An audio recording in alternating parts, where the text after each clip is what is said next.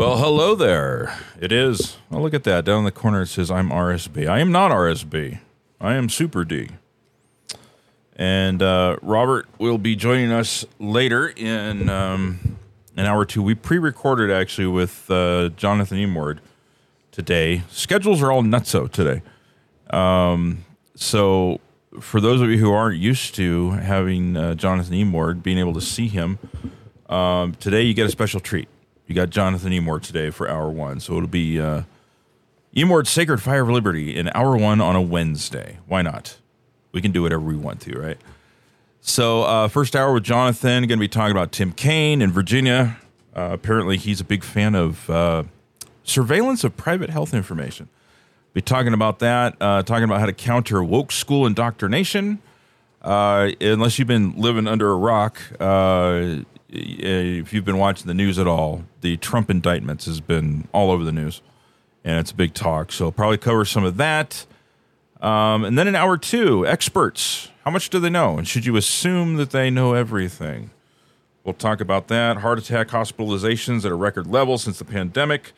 YouTube has not censored enough. You know, we got banned on YouTube. It's been, I don't know, 2-3 years now. And apparently YouTube feels like they just have not censored people enough. So they've doubled down on going after medical misinformation. So we'll find out what YouTube is up to. Heartburn drugs linked to dementia. We've got a question of the day on magnesium. And might even, if we've got time, get into, we had a message come in via email wanting to talk about urine therapy. I don't know. It just seems to creep up on us from time to time. And so we may address that and how homeopathy might be involved in that. So in any case, that's what's going on today. So fasten your seatbelts. Here comes hour one. Jonathan Emord on a Wednesday here on the Robert Scott Bell Show. The Robert Scott Bell Show.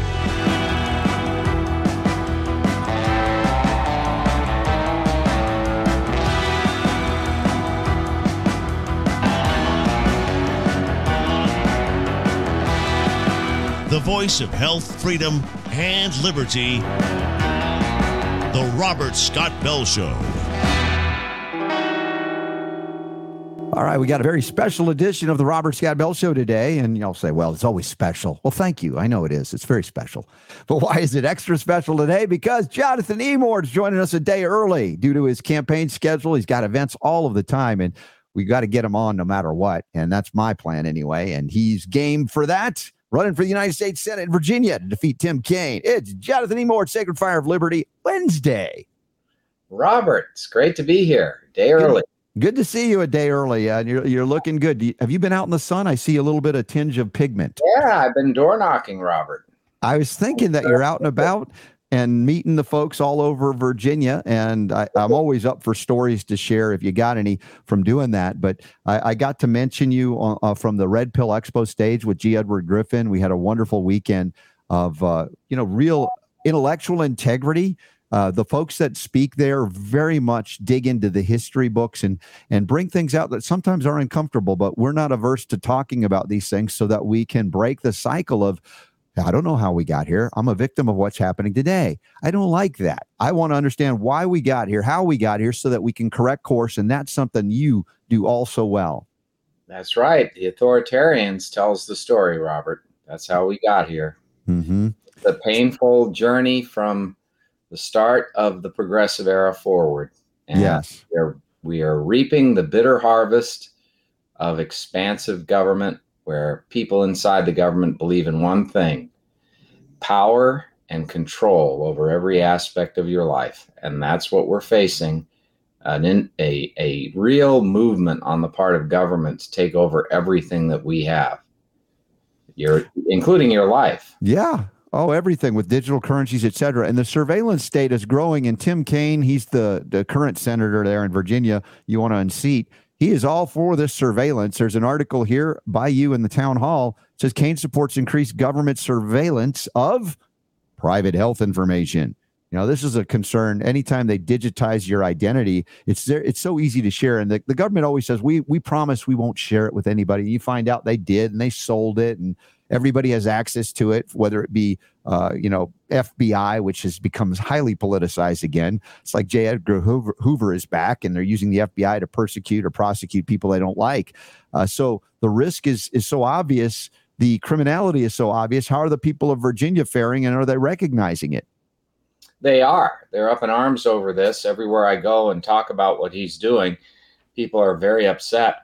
So, for example, this thing really is an outrage, Robert. When you take a close look at it, this bill will integrate federal, state, and local officials in surveillance of private health information, and will also enable the government to establish a uniform standard of care for use in medical emergencies to be communicated down the line from feds to states to localities and then to medical authorities. So what you have is the very setup that the World Health Organization wants internationally. Kaine's bill will set up in the United States now. And so it'll just create the system through which the World Health Organization then directs everything, and it'll all be in place. So once again, he has voted in favor of the deep state and against the rights of the American people. He's really becoming uncanny, and in that regard, he always does it. He does it over and over and over again. We just had this incident with the Latin Mass in Catholic Church in Richmond, Virginia, where unbelievably the FBI had put out a internal memo, that calls for surveillance of parishioners in the Latin Mass in Richmond, Virginia. Now, they asked Tim Kaine about that, and I'm sure they expected him to say, oh my goodness, that's a gross violation of the First Amendment freedom of religion, of the rights of each of those parishioners. I'm a Catholic and I'm appalled. He didn't say that at all. He didn't criticize it one iota. What he said was, he called the Catholics in the Latin Mass, he called them, what did he say? Radical traditionalists, I think. Are you kidding me? And he said that the problem here was not that the FBI was engaged in surveillance, but that the leadership of the Catholic Church needed to be more involved in this surveillance. But the point is, he had no objection to surveillance of Catholics, and there's no evidence of probable cause of any crime being committed. He also said that they were basically working with extremists, by which he meant white supremacists. And there's absolutely no evidence of that at all. And so he went all in for the deep state again. But this is his pattern. I think about the targeting of people of faith, and because they have a perspective, as we've said from the founders forward, of a connection to a divine source, something that is far greater, more powerful, and has integrity, unlike government. The uniqueness within these United States and its foundation, many people in the Democrat Party particularly, but yes, there are some Republicans that also believe in the superiority of government over God and behave as if they are our creators and they grant us rights, which we know are actually privileges based on behavior. And that behavior can be modified over time depending on who's in power, which is why our founders also warned us, Jefferson and others said, you don't want the central bureaucracy to have this kind of power, because even if you like what it does now, somebody will come into power that has a completely different worldview and use that power that was authorized earlier for good, for what you perceive to be good, now using it for bad or evil. I don't know why it is that we can't mature past that. My guy is in, so I'm going to support no matter what, even if it violates the Constitution, as opposed to having a principled stance to say it doesn't matter if it's my guy or not. This is a power not granted to the government. We need to restrain it and go back to the Constitution. Well, we are living in a world that is defined by the violations of the Constitution rather than instances of adherence. Right and left, this administration is violating the Constitution, whether it is unilateral forgiveness of student loans for which the president acts by executive order with no authority, or the lockdowns ordered by the government, or the insistence on all kids being vaccinated, which violates the rights of parents and children, or if it is, or it is, requiring every business of 100 employees or more to have every employee vaccinated or tested weekly. All of that is done without any constitutional foundation. Every such action would have to originate in Congress, but even there's no delegated power in the Constitution that would authorize Congress to engage in any of those things. And if it did, it would violate the rights of individuals and should be struck down. The government under the Biden administration has taken upon itself a power to redirect the entire economy, to change all of our lives, to force us out of fossil fuels, to force us into electric cars, to force us out of gas stoves, to require our children to be vaccinated, to force us into an emergency scenario where government has super power over even our bodies to compel us to be vaccinated or lose our jobs. This is the Orwellian nightmare, the dystopian nightmare that people have feared coming, to this country, and it's here. It's here, and we are losing our freedom. And the only way we can get it back is if we fight like the Dickens right now to get it back, because they're intent on taking it all away. They have just started, Robert. Oh yeah, just the beginning of a movement to, in Chuck Schumer's terms, create transformational change in America. I mean, what about our schools, Robert? What about the transformational change happening in our schools, where kids are being told that they don't have a set gender, that their genders are fluid, where kids are being told that the United States is an inherently racist country, that it's systemically racist, and that no matter what you do, no matter how hard you try, you'll never escape that racism. So you got to destroy the country that you live in. The greatest country on earth, the greatest defense of individual liberty in the history of the world, is they're trying to destroy it completely.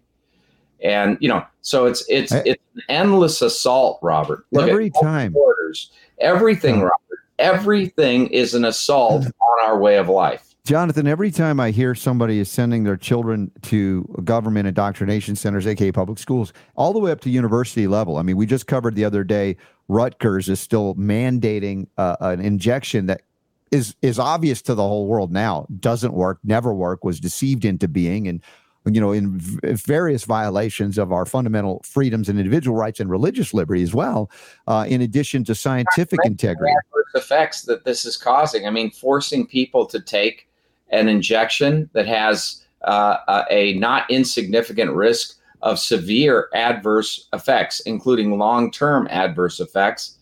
And you are compelling people to do this against their will when there is no scientific foundation for it. We're not in a state of high emergency. That's a myth.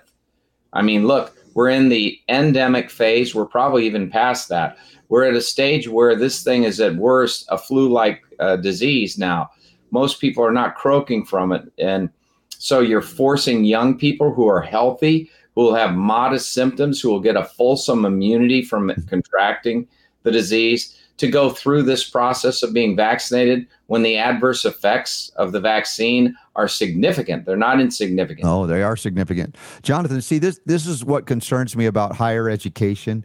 And I'm not opposed to learning. I love learning. But honestly, most of what I learned was after I graduated from university. I had to unlearn a lot of what we call indoctrination and deception, and half-truths that, filled in the blanks and just made stuff up by erasing history and rewriting it. And so I somebody said, their daughter's going to, college, just started, everybody's going back to school. And I said, oh, I'm sorry. Make sure that you deprogram your child as often as possible, or they're going to come home a little Marxist, because the vast majority of these university systems have Marxist teachings and teachers. And this is going down into the schools. Like you just wrote a piece in Town Hall as well about Parents' Guide to Countering Woke School Indoctrination. All it comes back to is just like G. Edward Griffin has said, collectivism. There's no individual, liberty recognition. And honestly, that really leads to everything that we can now, isms, we can call them. But collectivism is that root where you're just a mush of nothing special. You're not unique. And we can make you do stuff for the greater good they won't define. which comes back to another big question I have about this idea of opting out, where they violated your freedom to say, no, I have a religious belief against injecting that or taking that you have to go, I don't want in. But the question is, how did we get opted in? Is there anything that, it's like, did I sign something I wasn't aware of? Yeah, that's a real problem. And that's the way it is across the board. That's the prior restraint state. The administrative state operates by prior restraint. Like at the FDA, you want to say something in the marketplace about how a food can reduce the risk of a disease. Oh, no, you can't say it even if you have the proof up for it. You have to first go to the FDA and get their approval. Mm-hmm. And it's just outrageous. That's exactly the prior restraint on speech the founding fathers forbade. And you know what? It's not just that. They were against prior restraints. That was something they definitely did not want to see across the board in government action. And what we have, Robert, this is so creepy. This is wild. So when I was at the University of Illinois, Robert, mm-hmm. there was this weird little guy. Actually, he wasn't little. He was a real tall, skinny guy. And he had black hair, and he'd wear this weird little black hat, and he'd wear black clothes. And he was the head of the Spartacus Communist Youth League. So I was the only true, freedom lover on the campus of me and probably 25 other kids out of a campus of 65,000 students. You're talking about your university experience of indoctrination. Well, I had that too, although I had some very good professors who weren't at all like that. For example, Dr. John Pruitt, who's a magnificent professor of the Revolutionary era and early American history. Mm-hmm.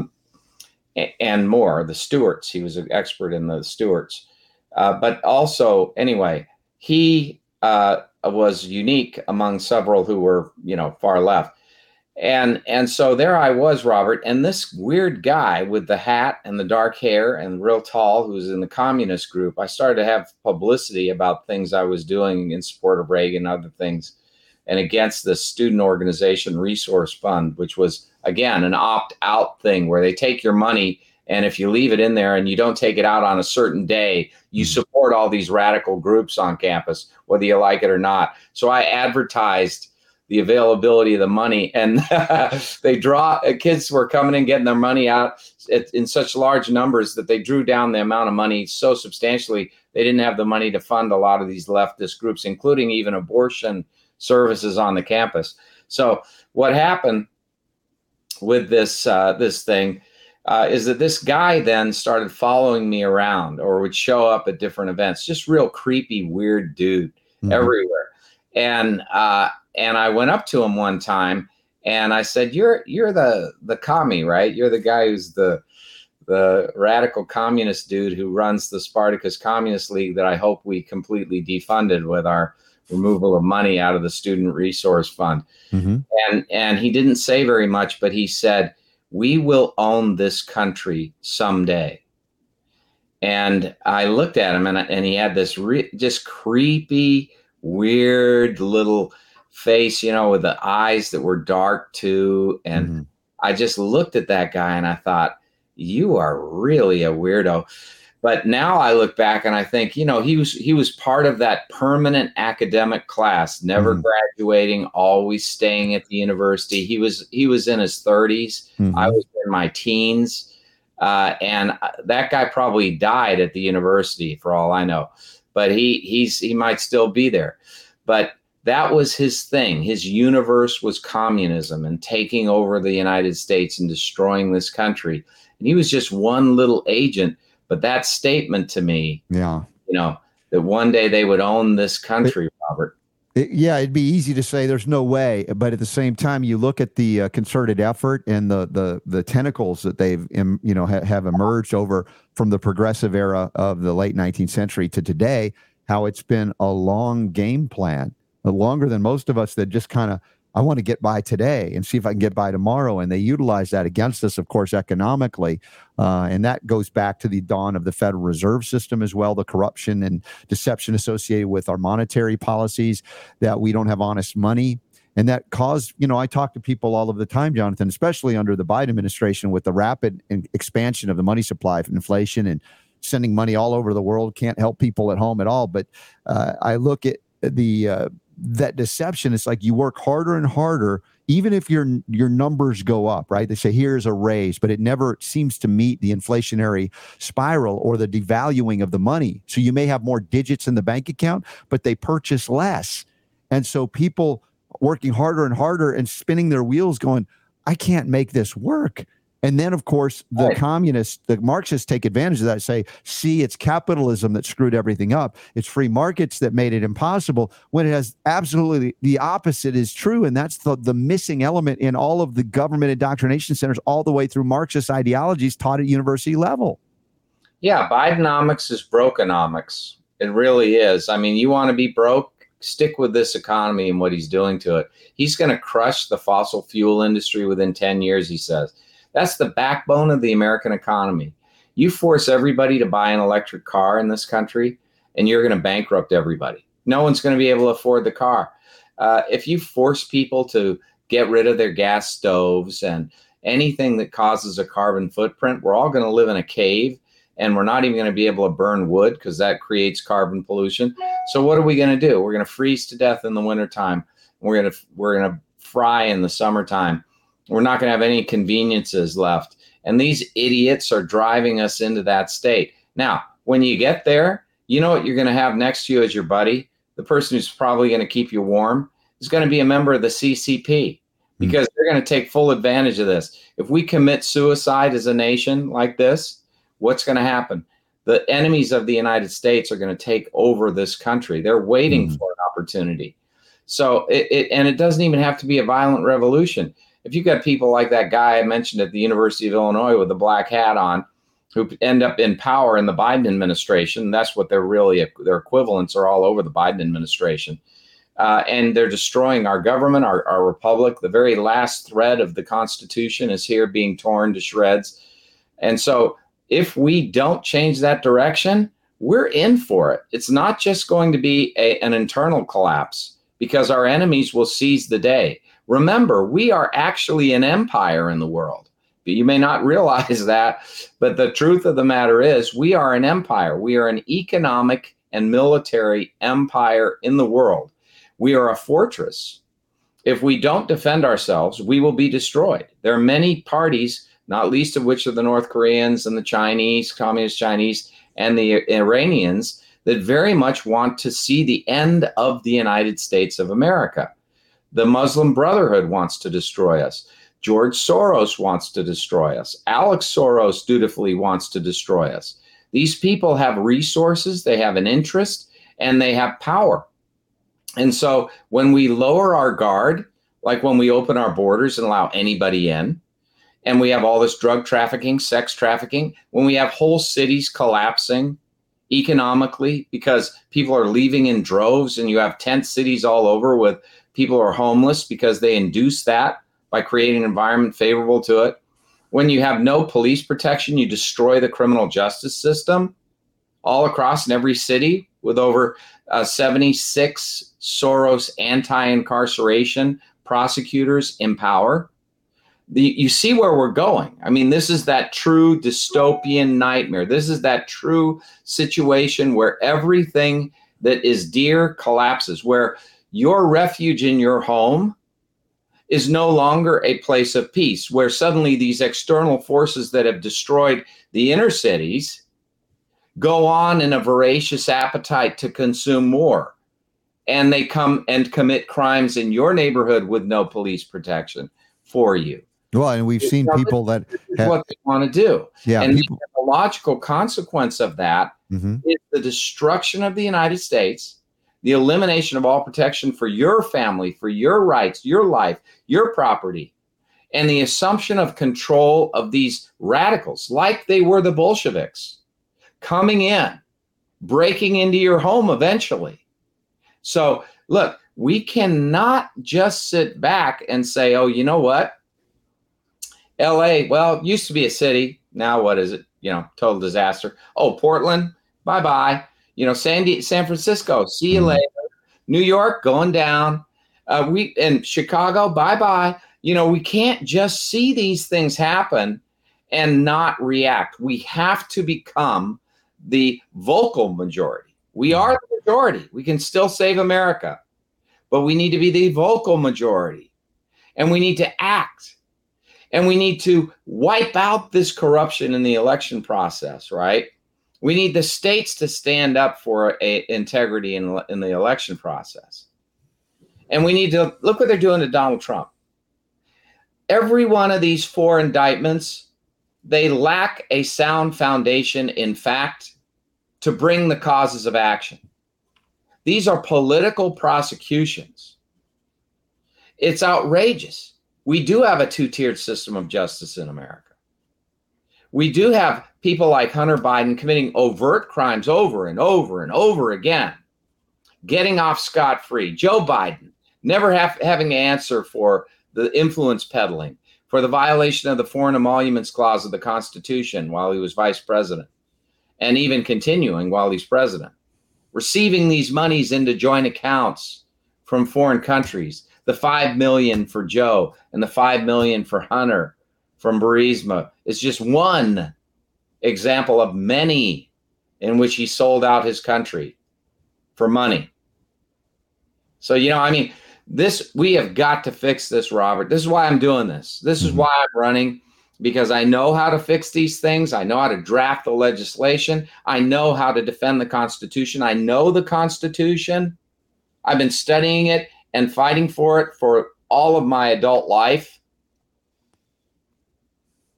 This is the time. If we don't do it now, we have a couple of years left, maybe. If we don't save our country right now, Robert, we will lose it. We will lose it. Yeah, we see you mentioned the cities that have decayed into crime zones. And I mentioned, too, that those who dare stand up against the criminals are then considered to be criminals. It's the most bizarre thing you've ever seen. Local DAs, often put in place through Soros money, begin to indict the people who stand up and say, no, you shall not take our stuff, right? Basic concepts of a decent society, even especially under the common law, but even in equity, you're not supposed to steal from other people. This is how outrageous it is. We have, in Loudoun County, they have a Soros-backed Commonwealth's attorney who's an anti-incarceration prosecutor, which means that she doesn't follow her oath of office and actually, with impunity, lets people back out on the streets to commit crime. Her name is Buddha Biberai or Biberej or whatever it's spelled. I can't tell you how to pronounce her last name. The point is that she not only did that, but there is a sheriff in Loudoun County, very popular. He has the record nationally for safety, for protecting the citizens against crime. So you got this dichotomy. He's a Republican. She's a radical leftist Democrat, Soros-backed lunatic. And she's the prosecutor. She's the Commonwealth's attorney. He's the law enforcement. He arrests, she lets him go. He arrests, she lets him go. He's been so vigorous in arresting and so diligent in pursuit of law and order that he's been able to keep crime fairly the lowest in the whole East Coast. Actually, I think it's the lowest in any city in the United States.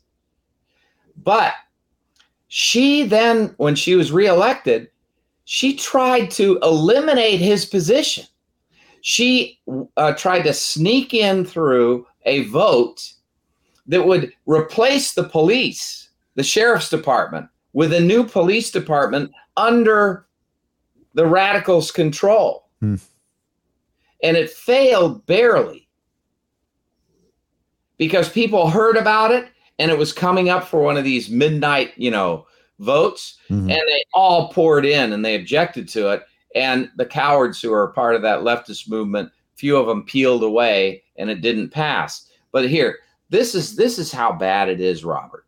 And this is it. This is in one of the most populous areas of Virginia, Loudoun County. This is where the whole parents' rebellion against the school board happened, and the standing up for parents' rights and for kids' rights against this whole woke agenda of CRT and all of the transitioning and everything. That's been the centerpiece in Loudoun County.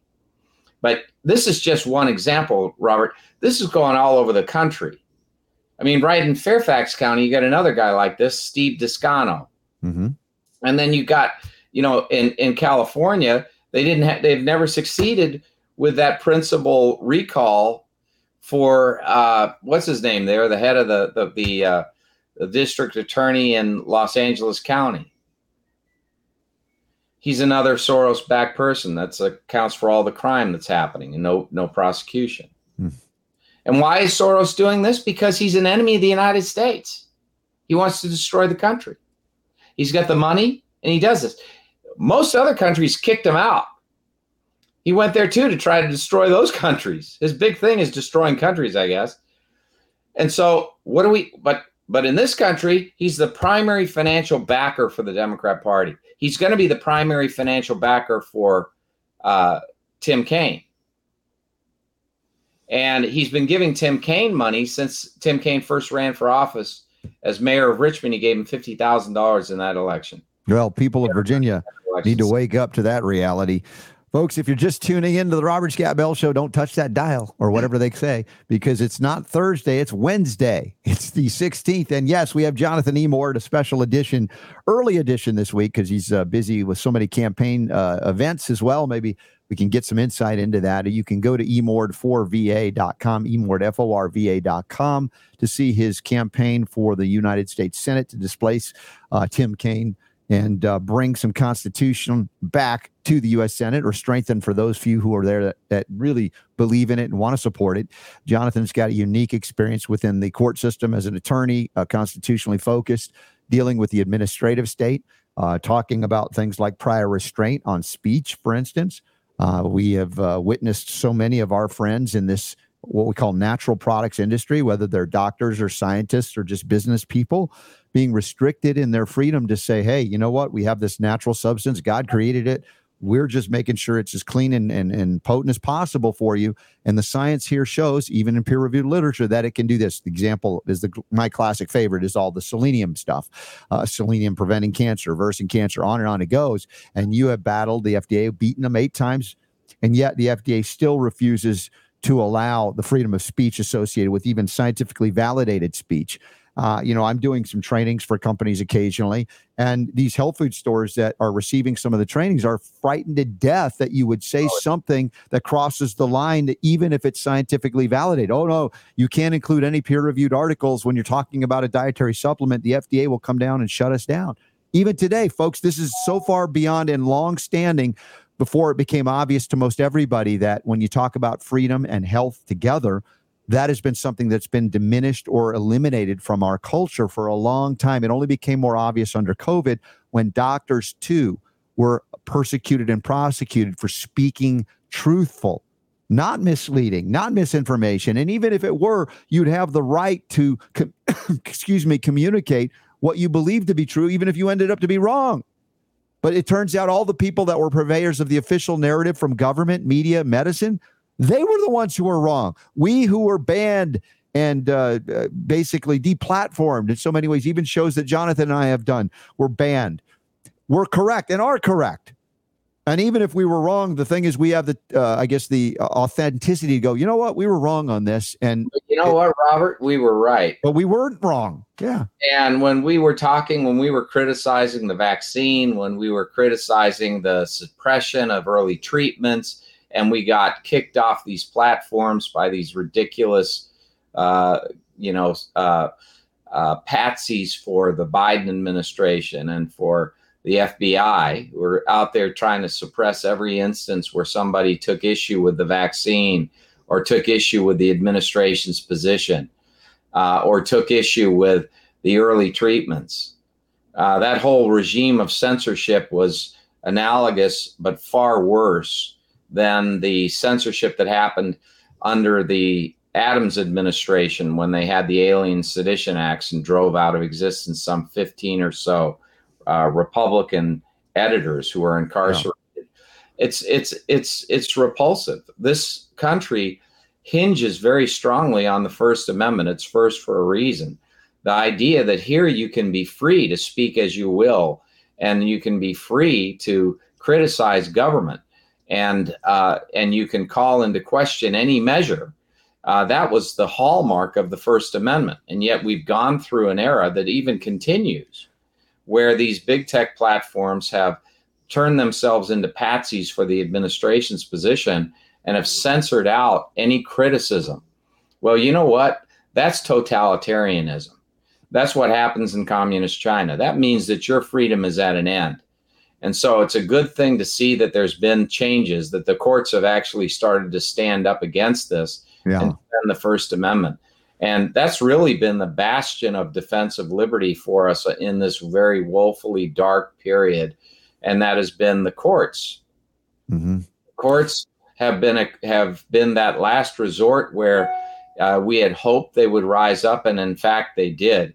Now, they didn't do it perfectly, and there are some decisions I wish would have gone the other way, but they did it enough so that there is now a legal impediment to this whole activity. It persists, and it has to be the subject of more legal attack, but it shows you that at least the Constitution, while it hangs by a thread, was animated and given life again by judges who are not willing to lie down and allow this totalitarianism to take hold completely in this country. Now let's do the job of getting rid of that. Let's drive totalitarianism out of this nation. Let's make us a free people again. Let's defend our rights against government. Let's end the administrative state. Let's do something commonsensical, like get rid of the Department of Education or the Department of Commerce or the Department of Energy. Let's unleash fossil fuel production. Let's be energy independent again. And as far as the environment is concerned, you know what works better for environmentalism than centralized planning, which never works? You want to see a centralized planned environment? Go look at communist China's health, the quality disaster of air in Beijing. Give it a good whiff. See how you like that. But instead, free market environmentalism. That's the solution, where you give incentives for business to clean up its act. They know their business better than you do as a bureaucrat. No bureaucrat knows every single industry. It's all different. And if you want to have a dynamic free enterprise economy, at the same time you clean up the environment, you encourage industry to get rid of the inefficiencies, which are pollutants, and you do that by giving them incentives to do it. And if you want to accelerate it, you give them incentives, tax incentives to do it. And I think that this is the kind of thing that could bridge the divide, the Hegelian dialectic that is played against both sides. Bobby Kennedy is running for president. Robert F. Kennedy's also an attorney and an environmentalist, an avowed environmentalist who's done real good work in terms of cleaning it up. And he even says the best way to manage this, issue with environment or climate is the free market, is incentivizing. So there's a lot of alignment between the so-called sides that could never, ever get along, never talk, never discuss, never learn anything. And we're seeing some evidence that there are people that are rising up he says from his lineage as a Kennedy Democrat, it's far different than what we see as Marxist Democrats today, because his uncle, John F. Kennedy, brought us the most significant reduction in the marginal tax rates in American history before the Economic Recovery Tax Act under President Reagan. They cut the rate, I can't remember, something like from 90% down to 50%. The progressive income tax is outrageously communistic. It punishes you when you earn more. It punishes you. It just gives you a disincentive to be productive. And so we have to get rid of the whole progressive nature of the income tax. We need a flat tax, really. We need a 10% flat tax. I like what Ted Cruz has proposed, a 10% flat tax. And I would say you would start it at an income level of, say, $50,000 a year. And then you start taxing people at 10% flat. That's it. It's invariable. No matter how much you make, it's always a 10%. And that, I think, would be a much better. It's an improvement. I'm along with Ron Paul. Eliminate the income tax and find other ways to raise funds for legitimate constitutional. Well, that's of course where we want to go, but you have to go through. We're in a worst case scenario now. So the ground of liberty is gained in inches, right? This is the point of what you're pointing. We've got to get there. Petit à petit, l'oiseau fait son lit. Little by little, the bird makes its nest. That's what we need to do. We need to move in the right direction on this. And where we can move dramatically, we need to. And we can move dramatically in limiting the regulatory state. We've seen how the courts have had success in doing that, but the legislature is the ultimate answer. And what would I do? I would eliminate all administrative law judge hearings and make the agencies go to independent Article III courts where all of your rights are recognized and protected. No more administrative kangaroo courts. And then in addition to that, I would have what I introduced, what I wrote for Ron Paul that he introduced, which is the Congressional Responsibility and Accountability Act. And then under that act, I put in there that if any agency proposes a regulation, it will not have the force or effect of law unless passed into law by Congress, restoring the separation of powers. And all existing laws, all existing regulations would be sunsetted within 3 years unless Congress adopted them. This would likewise defang the administrative state. It would liberate us from these prior restraints. It would liberate us from all of these sorts of problems. In addition, I would act directly to get rid of the Food and Drug Administration's prior restraint on speech.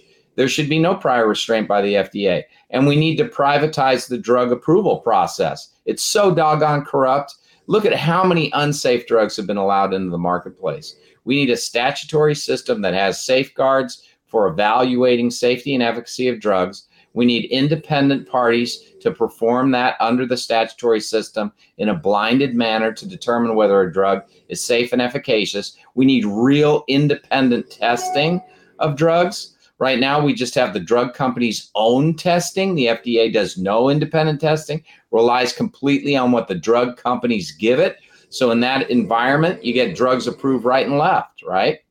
And so we have an inherent conflict of interest in the law.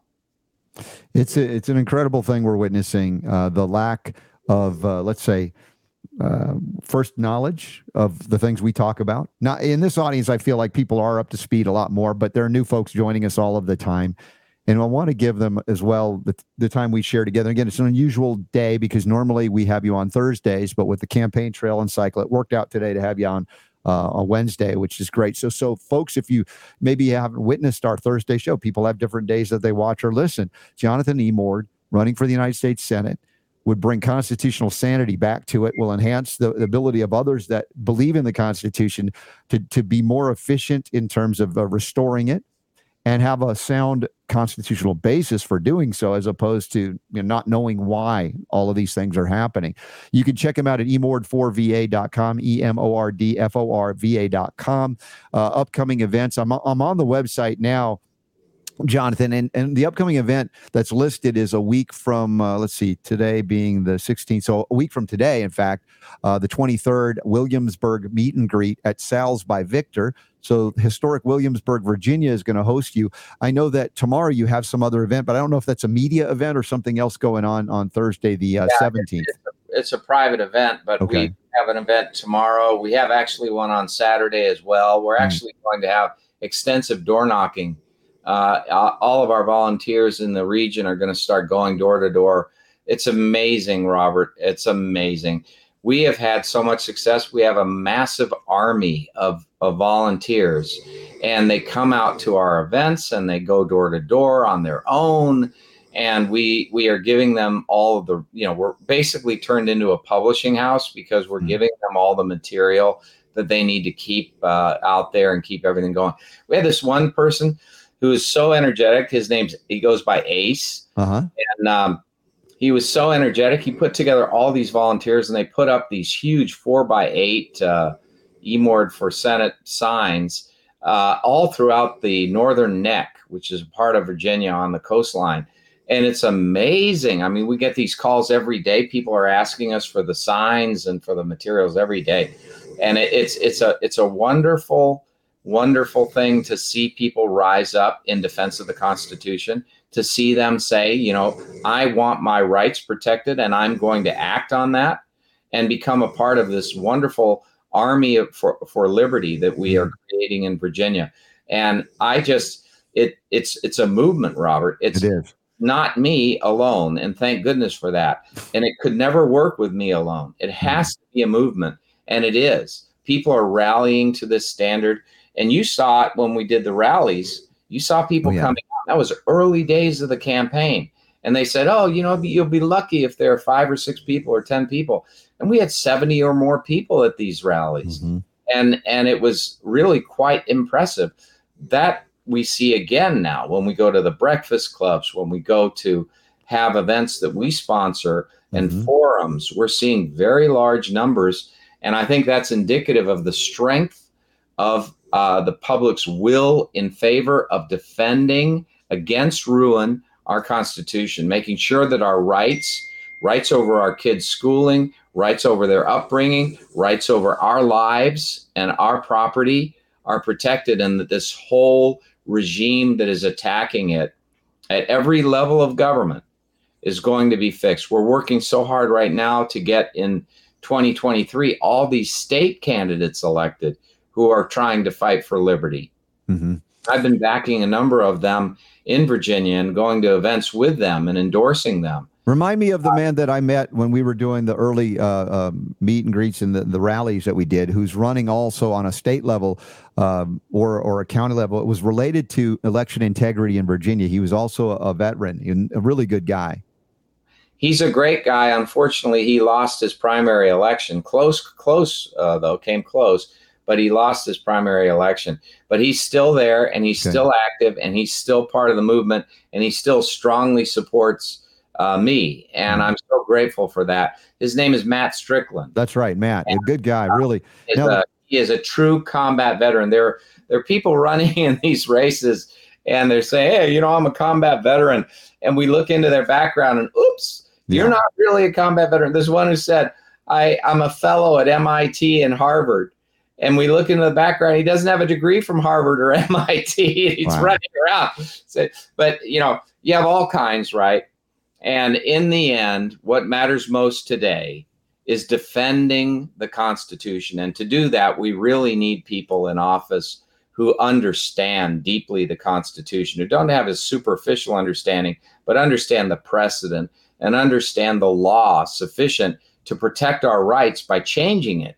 Because the Democrats and the far left who have rewritten our laws and have reinterpreted the Constitution have a legacy of over 100 years now of manipulation of that Constitution in ways that harm us. We have to get that back. Judge Ginsburg in the D.C. Circuit has referred to the limitations on government power in the Constitution as our Constitution in exile. All these power limiting doctrines that existed at the time of the founding and that are written into the Constitution have been written out of it by judicial decision. And so action by the legislature is needed to reestablish adherence to those power limiting doctrines. And it starts with ending the administrative state. It starts with, as you mentioned, getting rid of a usurping tax authority that endeavors to tax every aspect of our lives, and restoring freedom all across the board, economic liberty as well as civil liberty. And so, we've got a long way to go. But if you have someone in there who doesn't understand the law, who can't write the law because they're not a lawyer and have no legal experience, they're going to look to lawyers to write the law. If they want to do something, they will do that. But what the problem is that if you don't have a in-depth understanding of the existing law and of existing regulation and of how the regulatory state works and where it's vulnerable, you don't know how to fix it. No, you'll end up writing laws that make things worse. And you become a patsy of the Washington inside establishment, right? The very establishment that is trying to defeat Donald Trump, that was trying to defeat every initiative he put through. That establishment, that rhino establishment, that establishment is where these people who don't know what they're doing when they're elected go. They go there and then they become soldiers in an army that perpetuates the very things that we have to get rid of in order to save the Constitution and save our people, save our freedom. So, it's a big problem. And I'm just hoping that what we see, which is overwhelming support, will over time, as we spread this message, as people understand more in depth, the people will appreciate that what you have in this opportunity to defend the Constitution is precious. It's not fungible. You got to go with those like Ron Paul, Rand Paul, Jim Jordan, Mike Lee. These people who really understand the Constitution and who appreciate what has to be done. They're waiting. I'm a person who is in that same ideological camp, and I want to go in and be a freedom fighter. I don't want to go to Washington to feather my nest. I don't want to do that. I already feathered my nest. I believe in feathering your nest in the private sector, but the most important thing about feathering your nest is that it only gets feathered in a free market if you help a person get to a point where they're better off than they were before. My whole legal career has been beating government efforts to violate rights, putting people in a position where the law can protect them and their businesses can thrive and their ability to communicate truthful information to the American public can be restored and protected.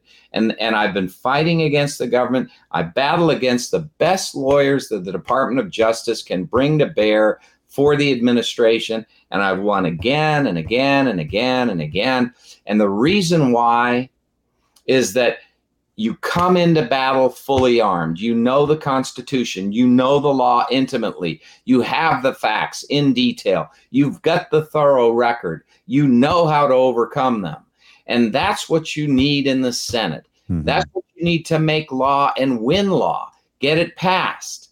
That's what you need to persuade people to join the standard in favor of the changes. And so it's that depth, it's that understanding. That is the true heir to the Constitution that we need in Washington. And there are a lot of people that are nice guys. They may have been in the military, and I'm all for that. I salute that. But if your whole basis for proceeding is that I was in the military and you don't have that constitutional background, that might be great to be the Joint Chiefs of Staff, but it is not what we need right now. We don't want to go to war. We don't want to go to war at all.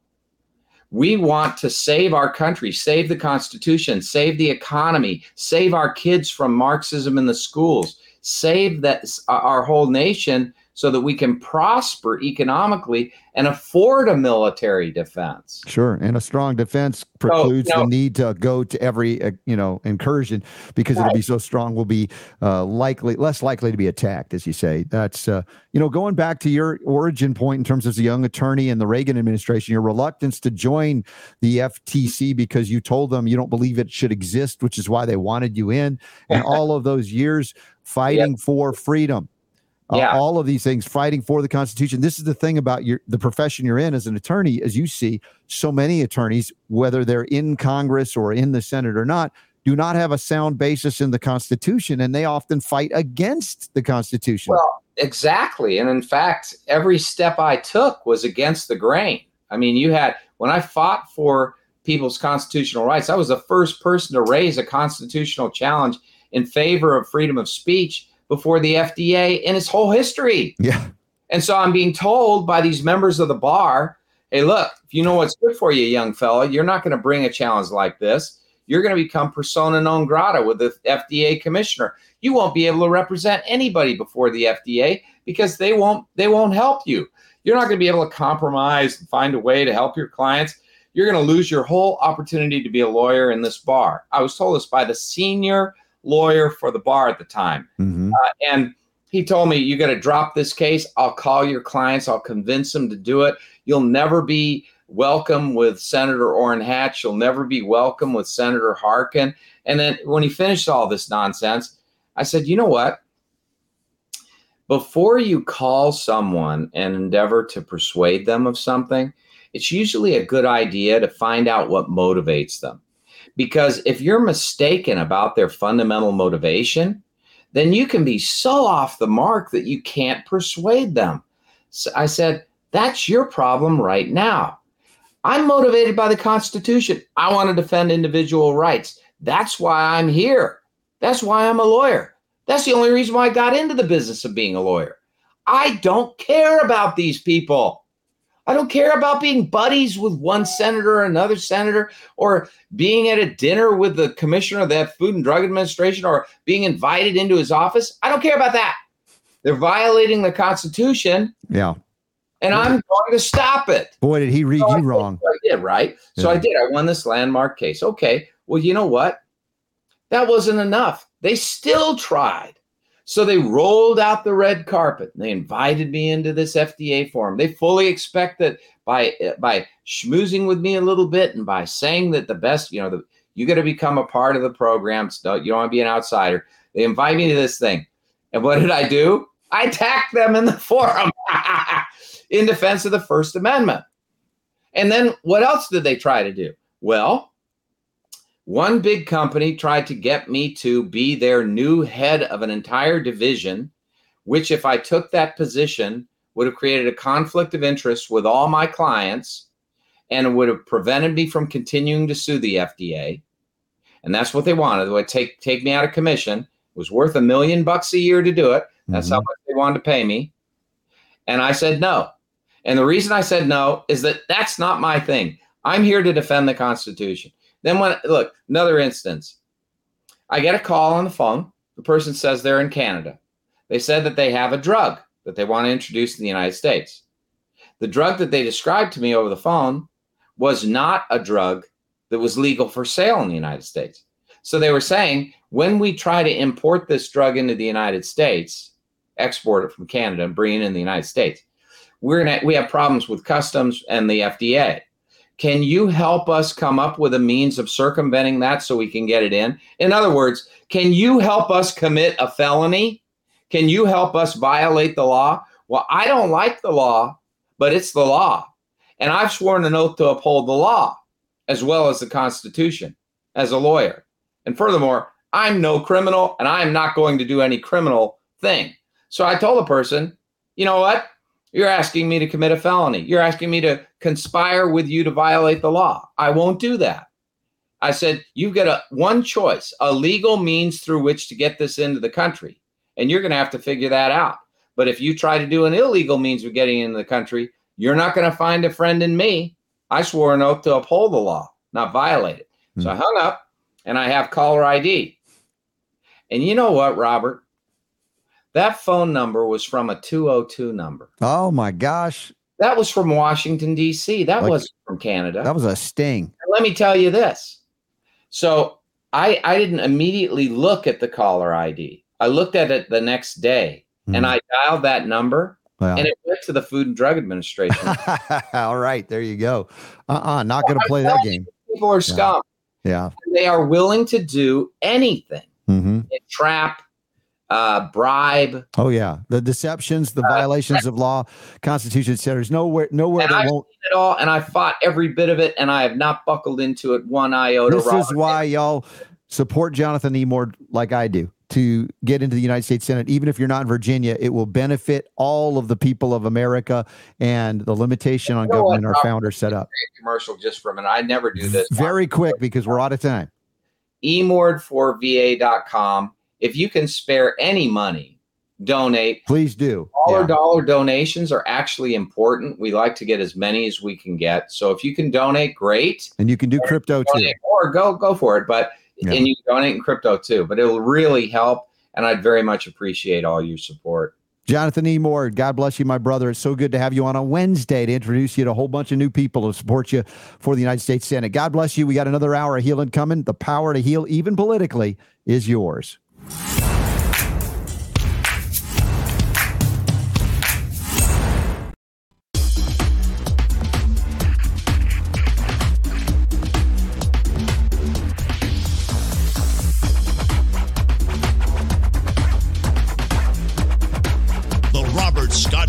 Scott Bell Show. All right, this hour on the Robert Scott Bell Show. What are we doing? Well, it's you, me, and Super D.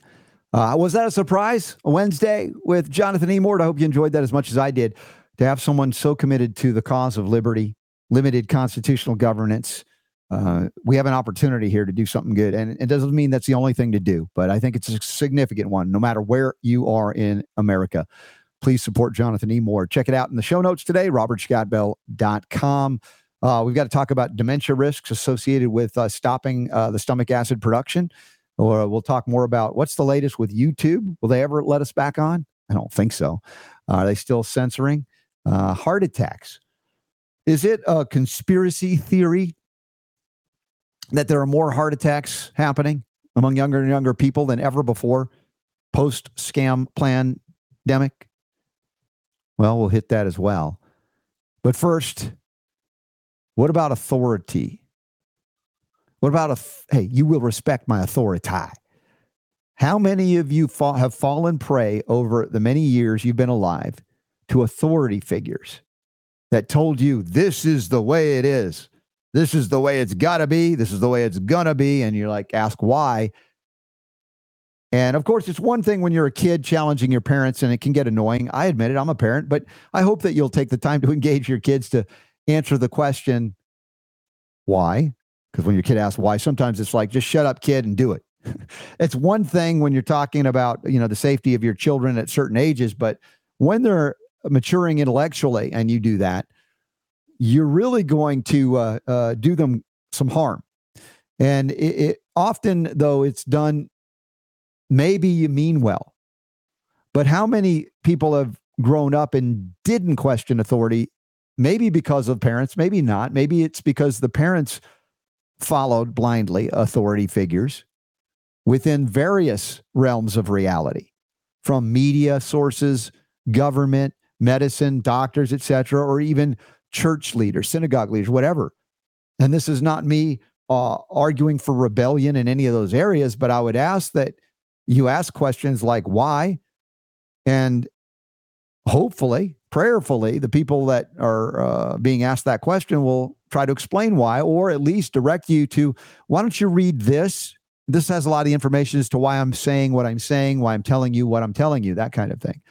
But for too long, we Americans have been growing up in various kinds of families, becoming adults, and then acting as little children in the presence of experts, authority, or authoritarians. Whether it's Cartman in South Park saying, you will respect my authority. Of course, that's a joke, but it's not, because many people demand that fealty to them because they have a medical degree or a PhD degree. Do we assume that they know more than we know? And do we do so at our own peril? Or do they know some things that we don't know? But when it violates that smell test you talk about, does it pass the smell test? It's like, that doesn't smell right. You know what I'm talking about? Do we give them a pass because they are in government or in media or in medicine or a church leader? Or do we go, as I think appropriately, a church leader, synagogue leader, whatever, would direct you to direct contact with the divine, direct revelation even. This may be even beyond what we call intellectual knowledge. But what do you got there, Super Don? Show that on the screen. This is George Carlin, the comedians among us. Don't just teach your children to read. It's much more important to teach children to question what they read. Teach them to question everything. Now, Super Don, come in here as a dad and a grandpa too. We both appreciate and respect and enjoyed George Carlin over the years that he was alive, and still refer to him very often. But where is that line drawn in terms of authority figure that you are as a dad raising kids respectfully, and then embracing kids that actually question you? You know what I'm talking about? That line of it's obedience, disobedience in terms of, because you were a bit rebellious as a kid. You've told some of those stories, but I really appreciate and respect when my kids will question me or even challenge me. I mean, it's kind of difficult as a parent. At certain points, it's inappropriate, right? We could talk about that. But where is that balance so we can teach these kids not to blindly accept authoritarian figures that are sending them down a road to danger in terms of what? Medical interventions, injections, etc.? And that's a big question, but I think you have some insight here. I raised a team of lawyers.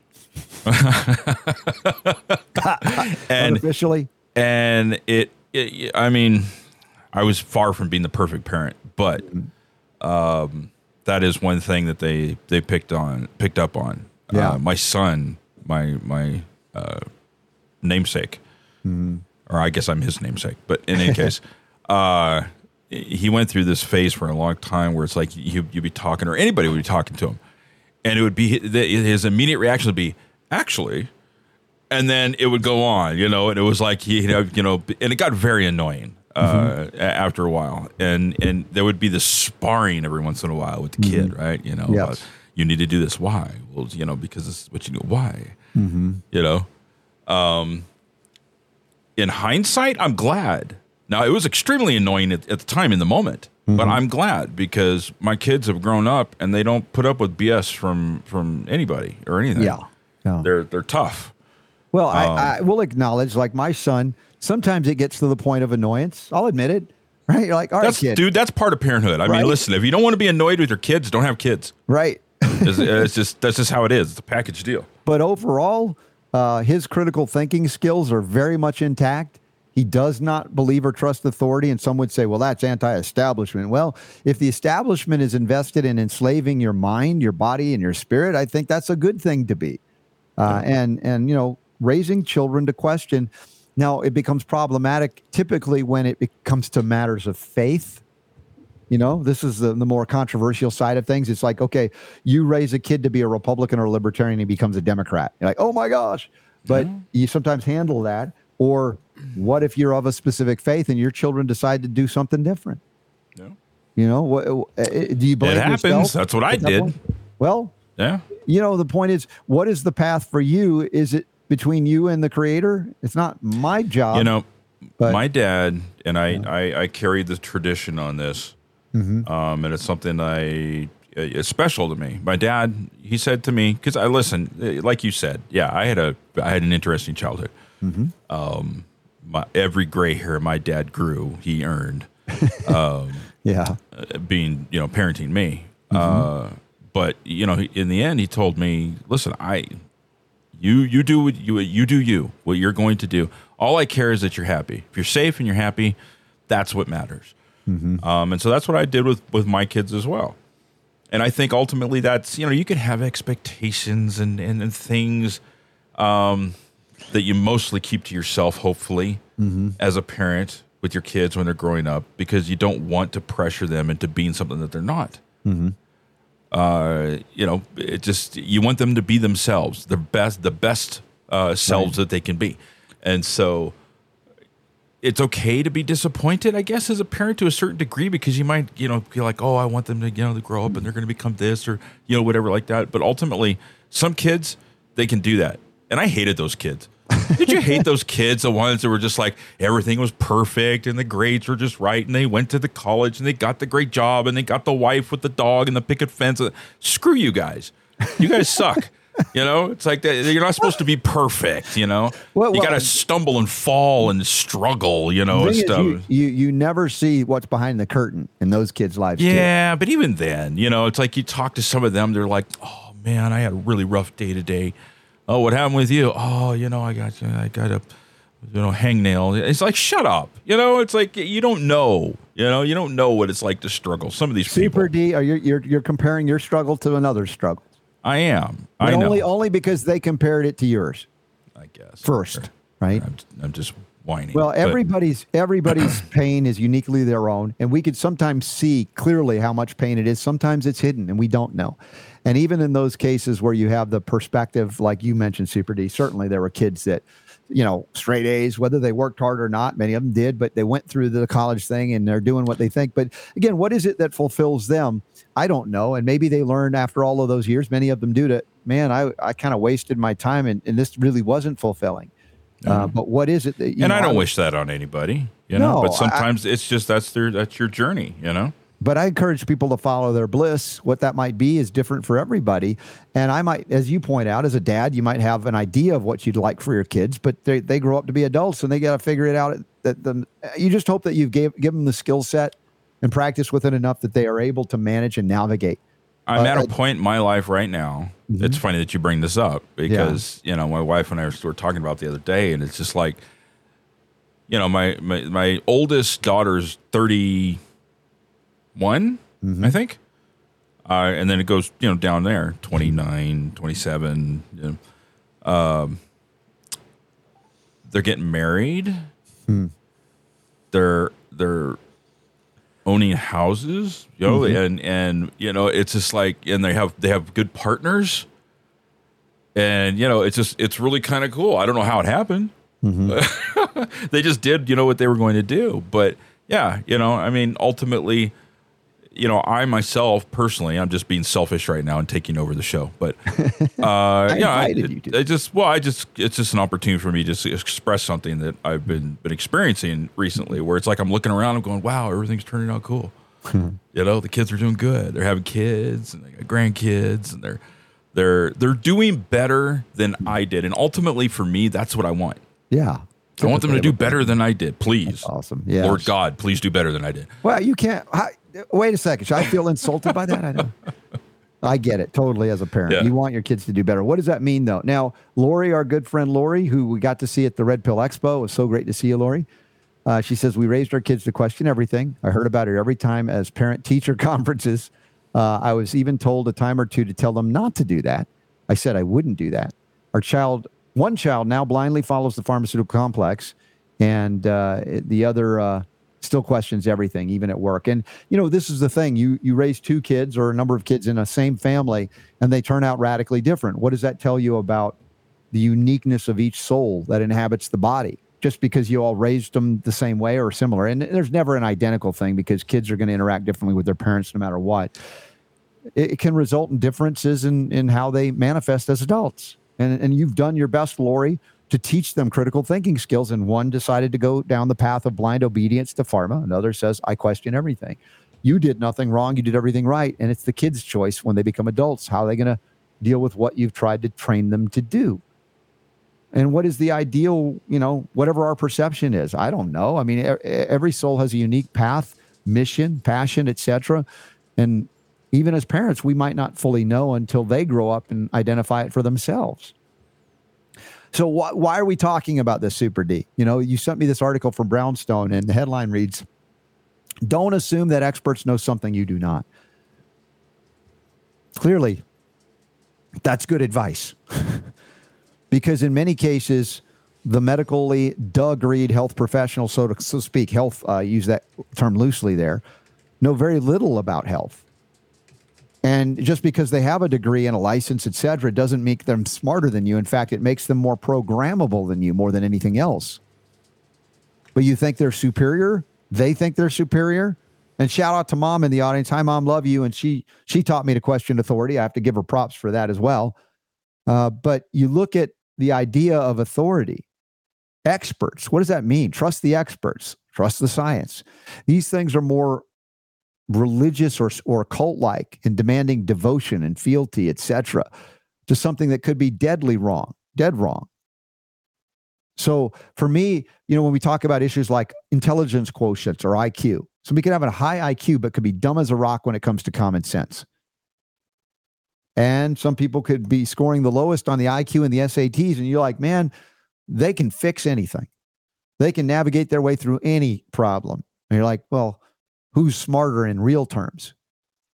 Right? Don't be so smart that you can't fall back on what was once called common sense, or even a direct relationship to the divine that would guide you. And I've talked about this as an example of a, you know, highly decorated surgeon, maybe the tops in his or her field, and yet they're atheistic in their outlook on life. They don't believe in anything beyond what they can, you know, reduce, if you will.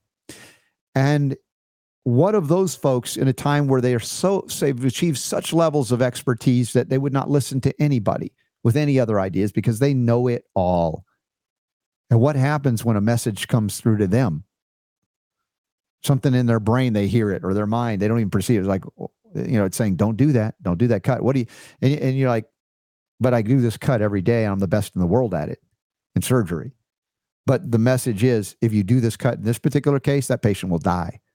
Now, if you dismiss potential of reality that's beyond the physical world or the mental constructs?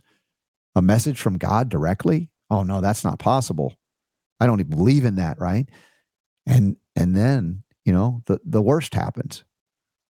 This is why I've encouraged folks that, if you're seeking a doctor for help, first question is, how often do they poop? Second question is, do you believe in God? Do you live a life of faith of some kind? And I'm not saying what kind it has to be. You've got to determine if you're comfortable with that. But the idea here is that that a person of faith, if they practice their faith, they don't just say it, that they'll be open to the guidance from above or within or beyond messages, whether they come as subtle whispers in the moment of they know it's right to do it this way, but one time they get the message it's not, and they actually listen.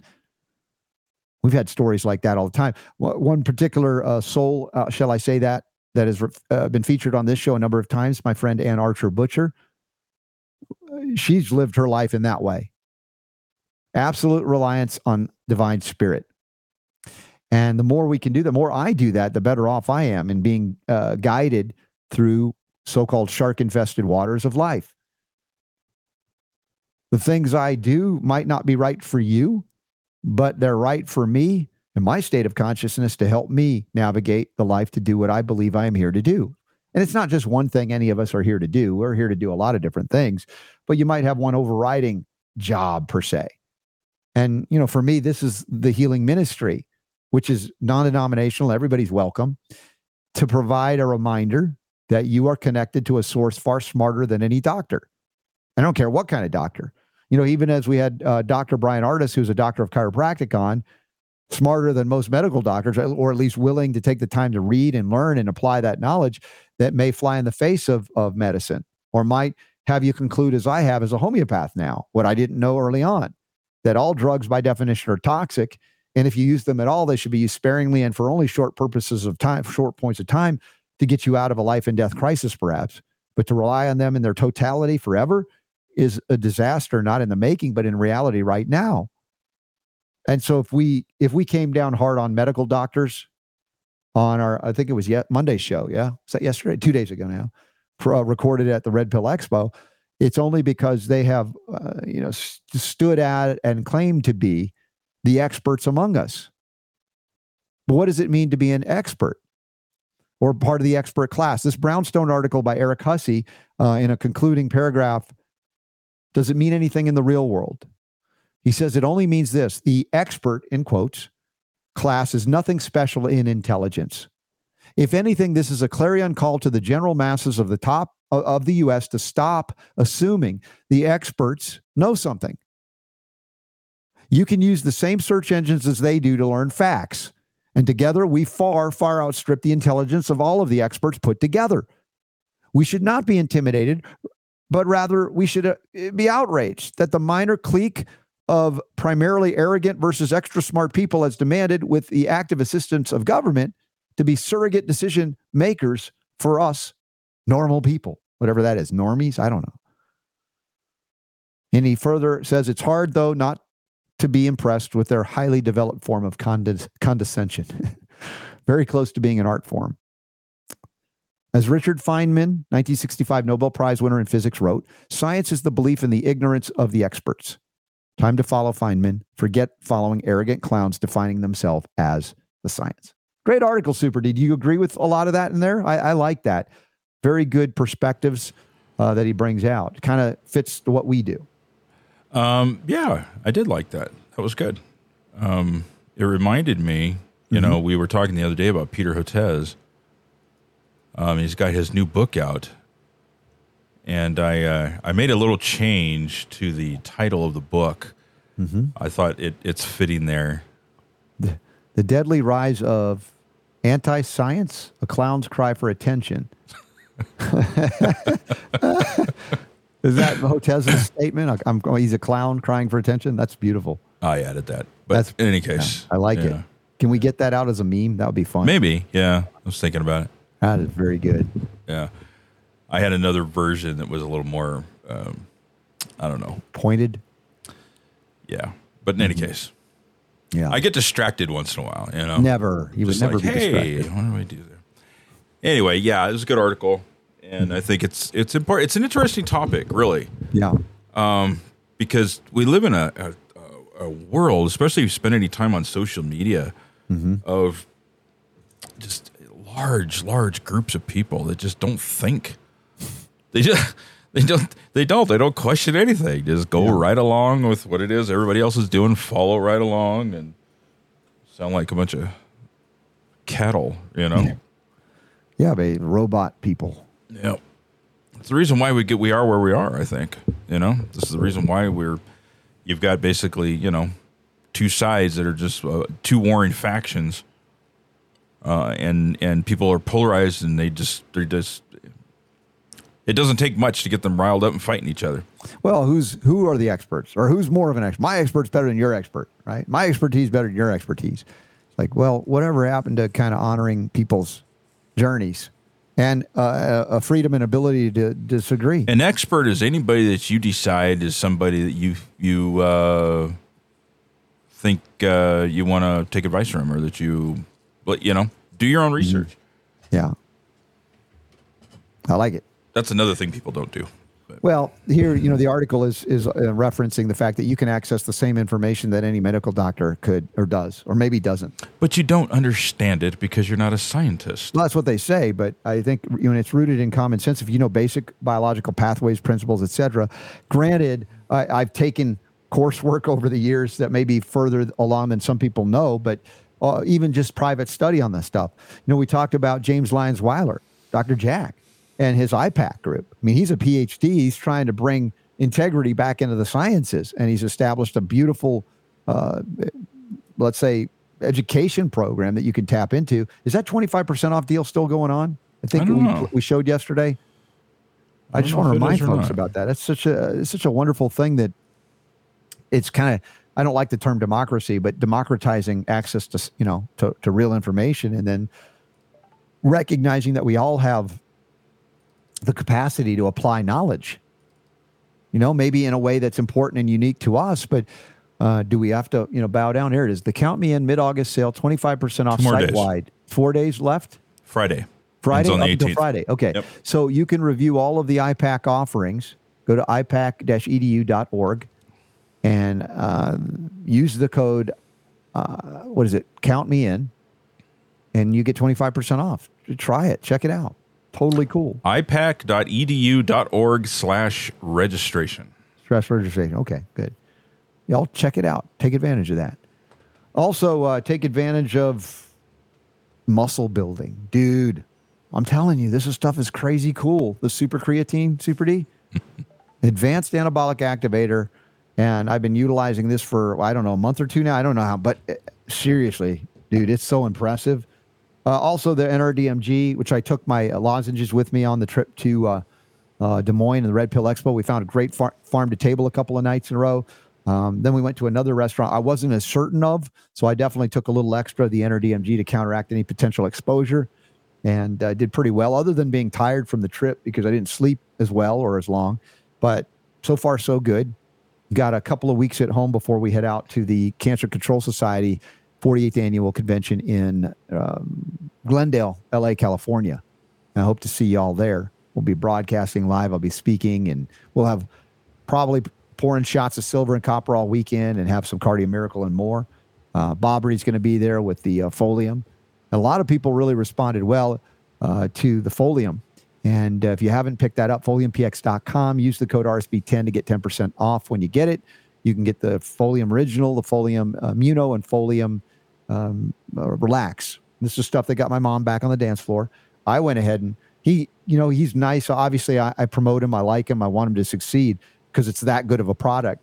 But he gave me 3, and I went, dude, let me buy them because I want to support you. And he he gave you the show discount, but that I wanted to show him that it's not just me saying it. I value that. So you mean you're not doing this just to get free stuff?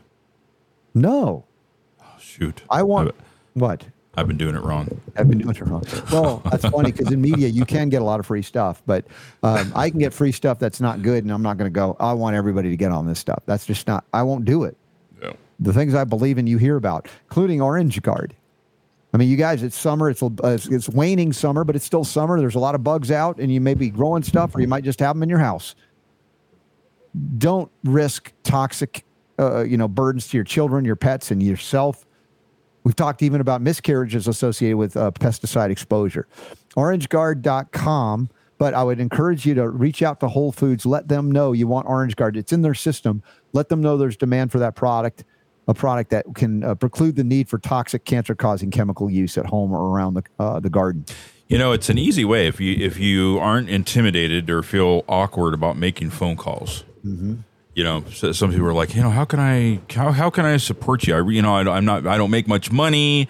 We were like, what can I do to support you? Pick up the phone, call Whole Foods, and ask them, do you guys carry Orange Guard? See what they say. Mm-hmm. They say no. They say, well, I wish you would because I really like to buy it. And I'm looking to, a place to be able to get it. And I'd love to support you guys, or something to that effect. If they do carry it, they'll say, great, thank you for carrying it because it's a great product. It's those phone calls. If they get enough of those phone calls, then it's going to make a difference. And that is one way that you can help support us by supporting our buddy Tor over at Orange Guard and the work that he's doing. Yeah. Yeah, really good stuff. We got great people that have come out to support us, but also to ask for your support. And they're very worthy of that support. So, again, thanks for the opportunity to share that. Here's a question. Yeah. It's a good, whoops, I don't want to start. I don't want to show it. Yeah. I don't know. I've never had experience in this. What will Orange Guard do to a wasp nest? Well, first thing it's going to do is probably going to piss off a bunch of wasps. So you probably want to be careful. I've done this, by the way. Now, it also depends on how big it is. Right. So I've done this, and it's like spray and pray, that kind of thing, but it's spray and run because you're going to have an ability to knock that thing out, but they're going to be angry in the moment. And if they target you, you just want to have an escape route planned. And you've got to make sure you turn it on the right setting. Yeah. I can tell you back in the day, this goes to show you that if you use something like 409 or some kind of all-purpose cleaner right, or something like that, and you use that on wasp nests, it'll kill the wasps. Great, if you have that kind of stuff around the house. Now, Orange Guard, I've never used Orange Guard on wasps. Mm-hmm. I don't know. Well, that's a good question. The delimiting basically suffocates them over time. Okay. I don't know how fast it would be. Put it on stream, not on spray. Yeah. You definitely want to soak it. That's important. Yeah. But it can help. But as I said, they are going to, it's not like an instant, like a fire, where you burn them with a fire. But of course, you burn your house down. Don't do that. Yeah. But, there are ways to do it. It will work. And if you get them when they're quiet or perhaps at night, you can spray it and just let it soak in overnight. Eventually, they'll figure out that's not their home anymore, and they'll have to find another home. The wasp nest, they're made out of wasp spit, basically, right? Yeah. Once you spray them with something, they soak up pretty quick. If you douse it really good, But it's a thing if you get them, usually in the wasp nest, you've got a bunch of them that are actually in the nest, right? Mm-hmm. But you spray it really good. You make it so they can't really fly, and then they just kind of walk around and they fall off and they die. So, as you know, I am not a fan of stinging insects. I think of you every time I stick my head in the mint patch, because the mint goes up and they have these like little tiny flowers that peak at the top. And I love it because every year it brings hundreds, if not thousands, of buzzing insect bees. And well, I think of you when I lean my head into it and I just enjoy the symphony of zzz sounds. But I do think of you. You're crazy. But I also you do what? What? You stick your head in the middle of the bees? Yeah, and I just love the symphony that they do. But also, don't laugh. The thing is, not only do you stick your head in an alligator's mouth too? No, that's a whole different story. Is this like a circus or something? No, I just love the sound. It's like a spiritual thing. I don't know. Anyway, but the sound is wonderful. And the thing is, Super Don, I don't only think of you, I think of me as a kid, because I, like you, was very frightened of stinging insects, bees. Now, wasps tend to be a little bit more aggressive than bees, but still, bees really, they don't mess with you when you're bringing an energy that is like, I'm not interested in you. I know. You just got to get over it. But Leslie's kind of crazy like you too. Yeah, we were there at Leslie's I love the humming of bees. Yeah, it's amazing. I'll be honest with you. What? I've had a change of heart to a certain degree. I still don't like them buzzing around me, and so I'll get out of here, bee. Okay, type thing like that. But I have not killed a bee in a while now, ever since I started gardening. Nice. Because it was just kind of like, all right, listen, this stuff's not going to grow unless I let the bees come around and pollinate the flowers, right? And so I've become a little bit more, I don't know, tolerant? What would you say? More of a wuss? Tolerant. No, wuss, no. When it comes Look, that's a step in the right direction. Because I don't kill them now. That's the transition state, Super Don. Yes. And I recognize it in my own journey. And though I never had anaphylaxis. Now, people that are deathly afraid due to anaphylaxis, they could die from a sting. Dude, that fear is legit. I'm not dismissing it. But if it's just the pain of a bee sting, which is not fun, but still, it's not deadly for the most part. Getting past it when you realize they're not interested in sacrificing their own lives just because they see you. Oh, I know. If they don't feel you're a threat. Now, if they feel you're a threat, that's a different story. So, and sometimes it's it's just a misunderstanding. But how do you explain that to a bee? I don't know. Yeah. You can't really. Mark Solo says you have to learn that the bees are your friends. Yes. Now here's a question. What? How about spiders? Well, give them a wide berth too, but I don't think. No, I've seen people that can hold tarantulas in their hand. Have you ever done that? Yeah, screw that. But I'm talking about like household spiders and stuff like that. Yes, I know, Leslie, spiders are friends too, but I don't want them running around in my house. And so it's funny. The other day, oh, sorry, I didn't mean to do that. So the other day I was in the kitchen. Yeah. And we live in an area. It's an industrial area, but it's zoned that you could put homes in it too. So there's like fields and stuff like that. So we get mice, every once in a while, and the gnats and the bugs and the spiders and stuff and everything like that. And so it's a challenge. Which is the reason why I like the Orange Guard. What's that? Is it agricultural too, where you are? No, it's just you have wrecking yards and asphalt plants and and I mean it's and there's like this one section here that they zoned where you could put houses, but it's industrial land, right? So every once in a while I come across a spider. Now if it's in a place where it's like, okay, you're not really easy to see and you're probably helping out with all the other gnats and stuff that fly in the door when I come in the door, so I might be like, okay, fine. But you know what? It's like the other day I saw a spider in the shower. And I was like, don't they have like a spider handbook or something where it's like, there are certain places you just do not want to hang out and build a web. If you do it in the shower, you're guaranteed to die. Well, you're going to die because who's going to take a shower looking up at a dang spider in the shower with you? That's just like it's a no zone there. Calls into question how often do you shower if the spiders are building their webs there? Spiders build webs pretty quick, dude. Okay, all right. They do. Teasing, of course, but No, look, there's unpleasantness associated with spiders because they are not as discriminate as bees in terms of threats. If you're messing with them, but still, I mean, it's just you don't spider in the shower. All right. Yeah, orange guard. You didn't get them. the memo. Orange guard them if you don't like them, don't want them. You don't have to squish them, orange guard them. I've done that too. Do you kill spiders when you find them? Yeah. Or inside certain areas, yeah. Absolutely. Okay. All right. Okay. Leslie, I think Leslie was saying that she takes a shower with spiders. She does. I think so. I don't want to know. All right. Yeah. Talk to James about that. There you go. Okay. Well, we have conspiratorial talk, Super Don. I mean this in real time. Like we talked about a little bit, and not in depth, about the Maui stuff. Right. The fact that we want you to use critical thinking skills to not immediately assume or go, it's definitely a directed energy weapon kind of thing. And I'm of the mindset that, is it possible? Yes. And you said that possibility versus probability, you might lean less on the probability, but possibility because we know there are patents associated with the technology. It's not like it doesn't exist. Some would argue, well, maybe that's science fiction future, but what we really find out through DARPA and other means that they've had these technologies and you learn about them 20, 30, 40 years later.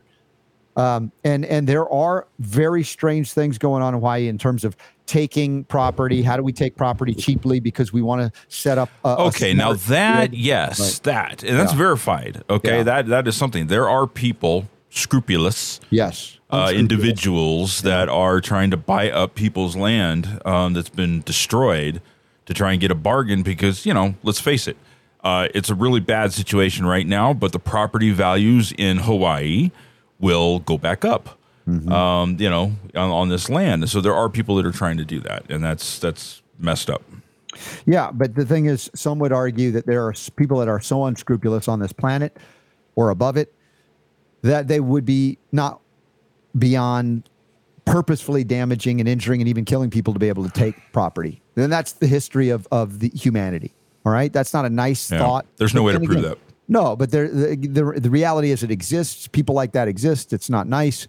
But we talk about child trafficking. There are people that do that too. Not something we would ever do, but that happens. So you can't say it's automatically not there. But yeah, we like evidence and proof, and we go, let's follow it all the way down the line. Now, I didn't mean to bring that up so we would belabor or discuss it. That's not the point of that. But I just wanted to bring it up in relation to this next story about heart attack hospitalizations at record levels since the pandemic. We, of course, were pointing out the relationship of cardiomyopathies and different things like that, carditis, myocarditis, pericarditis, things like that, specifically related to the COVID injections. And yet we were considered conspiratorial theorists, if you will. We were banned. We were all the things that would happen. Did we have abject proof, or do we have abject proof that all heart attacks since COVID came on the scene are caused by the COVID jabs? No. That's not something I would say, but the preponderance or the numbers that are occurring, clearly this story tells a story that is coming from within the mainstream so-called science, acknowledging that there are record numbers of hospitalizations and even deaths due to heart attack events. Now, the question is, do they then say, well, that's long COVID, it's all COVID, whatever now we know is an engineered thing, not a naturally occurring phenomenon, versus what we would say it's largely due to the direct yet adverse events that happen due to COVID injections. And so if we were to say, as I did and do, Super Don, that I think it's largely due to the COVID-19 injections. Even I talked about my one of my best friends, his daughter visiting from England, who got like 3 Pfizer shots on the skating rink, suddenly felt a heavy heart, never had that in her life till afterwards. I think it's reasonable to start there, as Peter McCullough, the cardiologist, says, start there and disprove that, as opposed to, we don't know what it is and it's not likely that, prove it. Yeah, there's two schools of thought on that. Some people believe that you make the statement and then prove me wrong. Yeah. Then the other side says, I make the statement and prove me right. Based on who holds the onus on that, right? Yeah. That's a debate that will never end. That's been going on for millennia. So, for me, the way I see it, and I look at both sides always. Yeah. Always look at both sides. And you're right. There are some people that would say, well, that's because COVID causes heart damage. It can cause heart damage. Now, if you then the next step you take is, well, COVID's not real and it was engineered, well, now you've completely forked off. I mean, you're in two different places where there's no way that those two people are going to be able to even have a discussion. But don't you have to define your terms when you're having a discussion? Huh? You have to define your terms.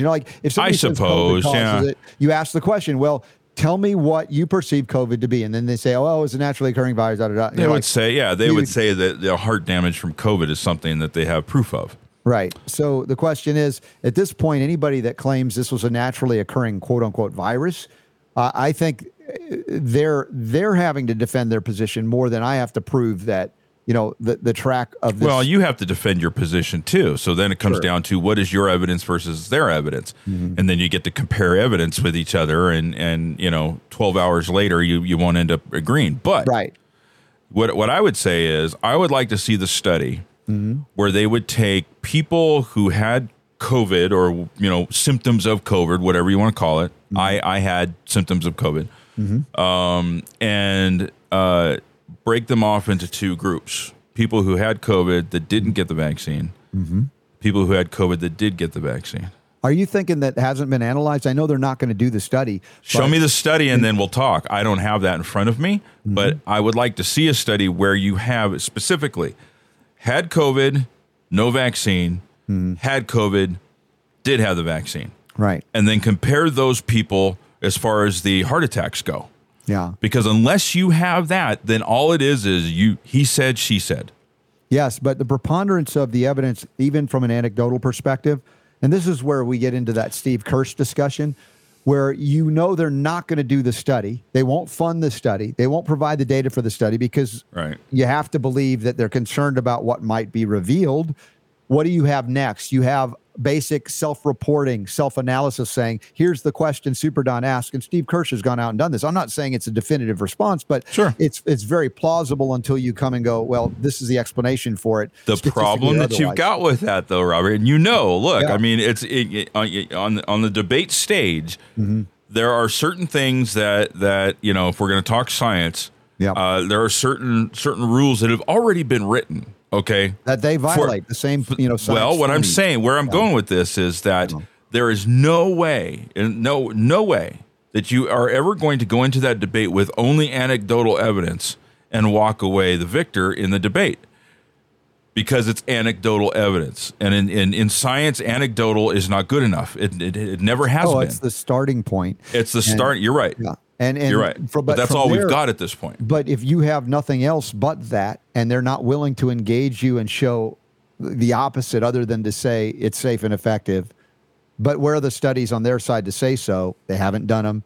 And in fact, everything that we've talked about in terms of myocarditis and pericarditis now has come out. And it came out really early on in the analysis and the studies that were rushed into being to get the EUA on these shots. Sure. But specifically talking about the heart attack situation, which is what we're talking about. It's until they do that study. No, Super Don, you missed my point. That they were already showing evidence of cardiac injury, damage, and attack in the preliminary studies associated with the shots.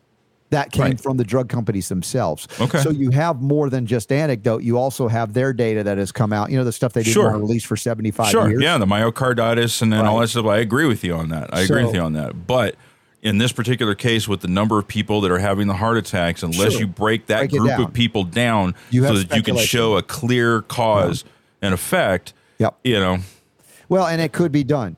The thing is, with the data, they could go in and it won't be done, though. And that's to your point. Yes. It won't be done because the system is gamed. The rules have been written, and in order to be able to have that study done, who's gonna put up the millions of dollars that it would take in order to do that study in a way that it would pass all jump through all the hoops that it needs to for it to go, see, we told you so. Who's going to fund that? You got a guy like Kirsch asking questions, doing surveys, and saying, look, until you got something better, this is what we got. Right. And yet they discredit him now as an anti-vaxxer because what? He got all the vaccines, believed in the COVID shots, everything, and then changed his mind. And now he's persona non grata in that realm where he used to operate as a high-level, tech billionaire or millionaire or so, whatever it was. So it's fascinating. If you believe differently than the club you used to be in, you're out of the club. And now, therefore, anything you say is discredited. We can't even acknowledge if it's a legitimate survey. We have to just dismiss the messenger. Could you imagine how cool it would be to be a Steve Kirsch, right? And just have all this money, just be like, hey, I'll give you $100,000 if you'll do this or whatever, right? I mean, to be on that level and to be able to do those kinds of things would be pretty cool, wouldn't it? All I got are freeze-dried apricots. I'll give you a bag of apricots if you'll debate me. Right. How about that? Well, I'll show you pictures tomorrow. Leslie, you have to approve them first because I know you just sent them to me by text, so I'm not going to put them up. But if you guys, when you get the apricots, I love the fact that they're pictures of smiling, happy people eating the freeze-dried, organic quality RSB show apricots. And Super Don's got to gather the addresses of folks that won them, that partook in the contest, right? That called into our toll-free number and left messages. So I'm still awaiting where to send those apricots. And by the way, John Richardson, we talked apricots on, I think was it Sunday? It was yesterday, Monday show. And talked about you have access to the RSB code to get 10% off apricot kernels or seeds for the Laetrile content. And that's available there as well. Look what I got today. Ooh, look at that. More cucumbers to be pickles, maybe more tomatoes. Be going to be the third round of making pickles. Wow! Again, so Dude, I've got your jar has your name on it. I am so excited. Yeah. Thank your wife for me. Yes. So I've been out there in the garden, and I've been eating and not taking pictures of stuff. Eating broccoli right off the stalk. Yeah. The blackberries are the most delicious, sweet, juicy blackberries. I'm like not even collecting them. Although my wife and daughter probably collected them while I was out of town and froze them or freeze dry. I don't know, but I've got that. That's just going right in. It's like get in my belly. Yep. Now let's talk something else in terms of misinformation and medical misinformation. YouTube announces new policies to target medical misinformation. Does that mean they acknowledge we were right and we have our YouTube channel back, Super Don? No, they're doubling down, apparently. Gosh darn. They just haven't censored enough. And That's so it. now enough. Okay. they are, let's see, what is it they said here? They're going to be, they've got this thing. I should have marked it here. But basically what they're doing is they're going to go after medical misinformation, and they're going to use 3 categories. Okay. Prevention, treatment, and denial. Wow. Talk about a platform that's going the wrong direction. Why is Rumble growing like crazy? Yeah, really. I mean, no kidding, huh? Yeah. No, they're using the same litmus test here. Yeah. The new policies will apply to specific health conditions, treatments, and substances where content contradicts local health authorities or the World Health Organization. Despite the fact that local health authorities and the World Health Organization have been wrong more than they've been right during COVID. So clearly it's not a platform for us. We've been banned and they're not going to bring us back. It's great for cat videos, Yeah. concert footage, music, Yeah. silly stuff, and other things that are maybe entertaining or informative. Yeah. It's I don't know. Ty Bollinger, let's see, who else? Mike Adams. We're not going to get back on YouTube. None of us are going to get back. Yeah. Oh, well, so there's their new thing. Okay. Maybe they're suffering from dementia because they're all on Prilosec or Nexium. Have you heard me say this over the years, Super Don? Taking those proton pump inhibiting drugs or antacids, blocking the stomach acid production is a disaster. It will lead to, and fill in the blanks what it will lead to. Cancer, I mentioned, but neurological degradation disease as well. And the dementia risk now, according to About Lawsuits, is referencing this, is linked to the use of Nexium, Prilosec, and similar heartburn drugs. Findings come as some manufacturers of Nexium, Prilosec, and similar heartburn drugs face a growing number of lawsuits over kidney damage. Kidney damage. Again, more damage to the kidneys. And all of this is all the more reason why you need to be eating clean organic foods. You need to be supplementing selenium. You need the Cardio Miracle. Why? Because blood flow to the kidneys is essential to keep them, functioning. And you're blocking so much of structural integrity because you're blocking the breakdown of certain proteins that, pass through the stomach acid, for instance. It's part of the process. And so imagine if, Super Don, a dietary supplement, an amino acid sold in a health food store, an herbal product sold in it was linked long-term use to dementia. Let's just say, hey, remember... what was the thing that was often promoted for brain?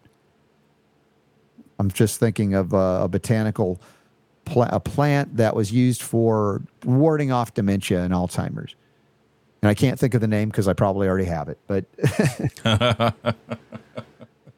anyway, let's just say, just name it. If echinacea was linked long-term to dementia, would there be a day more that you think it would exist in a health food store, or would there be congressional hearings? They'd be coming after it. Congress people probably introducing legislation to ban it. Mm-hmm. So they're acknowledging PPI dementia risks. And, of course, people are suing based on damage and injury. The thing is, because the FDA approves it doesn't mean it's safe. Quite the opposite. It often means that there have been a payoff. There have been a conflict of interest in the research. The drug company submitted it, and the FDA blindly approved it because somebody at the FDA said, hey, I want a good job when I leave FDA. It's a blockbuster drug. Yeah. Right? And so we're back to the same circular reasoning of it's good because the FDA says it's good.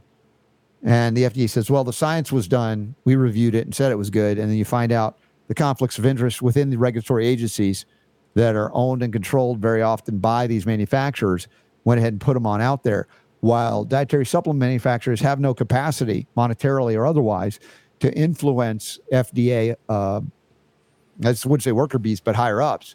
They can't offer them 7-figure, 10-figure, whatever ridiculous jobs when they leave FDA. So there's an inherent bias to protect the medical monopoly, the pharmaceutical monopoly on the treatment of disease. As we talked about earlier with Jonathan Emord, if he gets in the U.S. Senate, or say when he gets in the U.S. Senate, things start to shift. That he will begin to eloquently provide reason that is not even present with the likes of Rand Paul and others that are there that are trying to do some good things. But with the help of Jonathan Emord, they can really beat back and eliminate some of the oligarchy out there, like FDA, like other agencies that don't belong constitutionally at all. And I would look at even beyond that and say, if we could displace the current so-called president, the puppet, whatever he is, and find somebody else in there, it would help at that level. But at the same time, remember to nullify at the personal level and at the state level, put more people in place locally that would push back on unconstitutional federal mandates or prohibitions. The first state that would declare itself a health freedom state and kick the FDA out on its aspirin would become such an economically bountiful state, as medical tourism would not go as frequently to Mexico or Thailand or other areas of the world, and would stay here or come here to the one state that declared itself an FDA-free zone. Yes, free of the limitations of an agency that is so corrupt that you don't know where the pharmaceutical industry ends and it begins, and vice versa. So with that, let's take a pause here. Super Don, thanks for bringing the great stories to cover here on the Robert Scott Bell Show today. Thanks to Jonathan Emord for appearing 24 hours earlier than normal. Maybe giving you guys and gals that normally don't hear him if you don't listen to the Thursday show a surprise for Wednesday. Tomorrow, I don't know if we're wide open, but we could have exciting things we'll talk about when we come back for the bonus round of the Robert Scott Bell Show. If you want to stick around 60 seconds from now, we'll be right back, because the power to heal is yours.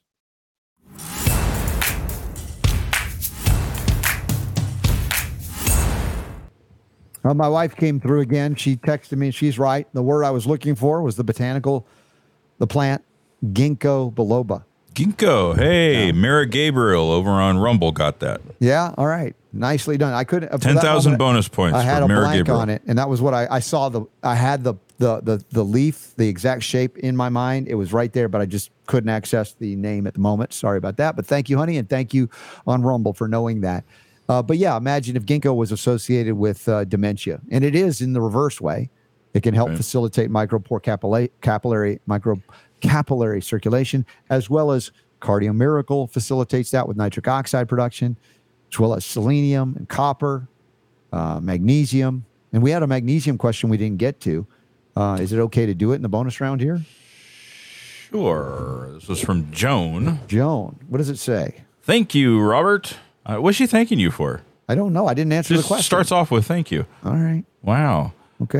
When you were talking with Dr. Brian Ardis, the subject of magnesium came up briefly. Would you elaborate on magnesium? I believe he said that Dr. Buttar used it in IVs. He didn't seem to agree with him on that. Maybe suggest type, dose, etc. I have a problem with most magnesiums giving me loose stools. Yeah. Well, I will say this. We talked about it again with Brian Ardis on, I think it aired on Monday's show. There was a specific reason due to, if you acknowledge more and more of the scientific papers that are coming out that Brian is bringing out, Dr. Ardis is bringing out, related to what they call the snake venom peptides within Big Pharma, how they alter, the synthetic chemicals. In fact, all the blood pressure medications relate to these peptides, right? We know that a lot of snake venoms have an impact on the circulatory, the vascular system, et cetera. So what they found now is with the plasmid structures that they have engineered the certain genetic sequences into, and that was some of the missing components when we first started talking with Brian Ardis, and why a number of doctors were like, I'm not sure about this, and sounds kind of wacky and crazy. But remember, you have to maintain an open mind. Is it plausible? Is it possible? Maybe you argue it's not probable, but it's turning out to look to me, Super Don, as more probable by the day, based on more information coming in to fill in some of the blanks or gaps we didn't have. We're like, there's a leap here. I'm not sure. And we're seeing that. So what's happening is that the argument of these synthetics that are, made, artificially by the pharmaceutical industry, some arguably to be drugs to manage disease, are basically analogs of things in nature that could be poisoning to you and harmful to you. But utilized improperly, they can be harmful to you even in lower quantity dosages. And so in this case, what the argument is, and Superdon, see if you can follow me here, is that magnesium, specific to what they call the nicotinic receptors. Remember we talked about, and Dr. Artis and others have talked about the weirdness of how certain smokers were less vulnerable in the presence of COVID. They seem to have fewer heart or other events, which doesn't make sense. But the argument is when you know these pathways of how the nicotinic receptors, of course, respond to nicotine, that the magnesium tends to open up those pathways for the snake venoms or the peptides to disrupt, normal or optimal metabolic functions of the cells that would create the poisoning impact of a snake venom, for instance. So having nicotinic receptors being supported with nicotine, which, by the way, is not the addictive component of a cigarette. Let me say that again. Nicotine, despite what you've heard, is not the addictive component of a cigarette. In fact, of tobacco itself, if it was just tobacco. We've talked as well about this, Superdon, you having been a smoker for a lot of your life, that the commercial cigarettes are very little in terms of total content of tobacco and very much hundreds and hundreds and hundreds of other chemical compounds, including suspicious substances, some validated, some not, within the papers, the commercial papers that they wrap them in through the, the factory settings. But basically the nicotine seems to support a particular receptor that is vulnerable in the presence of magnesium.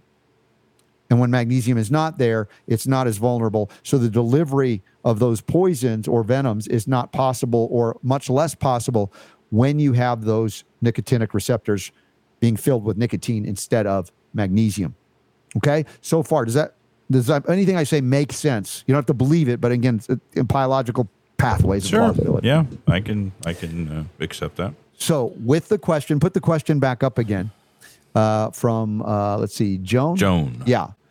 She was asking about the magnesium subject, and this is what we speculated on with Dr. Bitar, because he was also known as Dr. Magnesium in his early medical school, not school, but doctor years, where he was in ERs, and, he would be the magnesium guy because he'd almost give everybody an IV of magnesium, and they would do so much better than anything else that they would try to throw at these patients in ERs, including drugs, or especially drugs.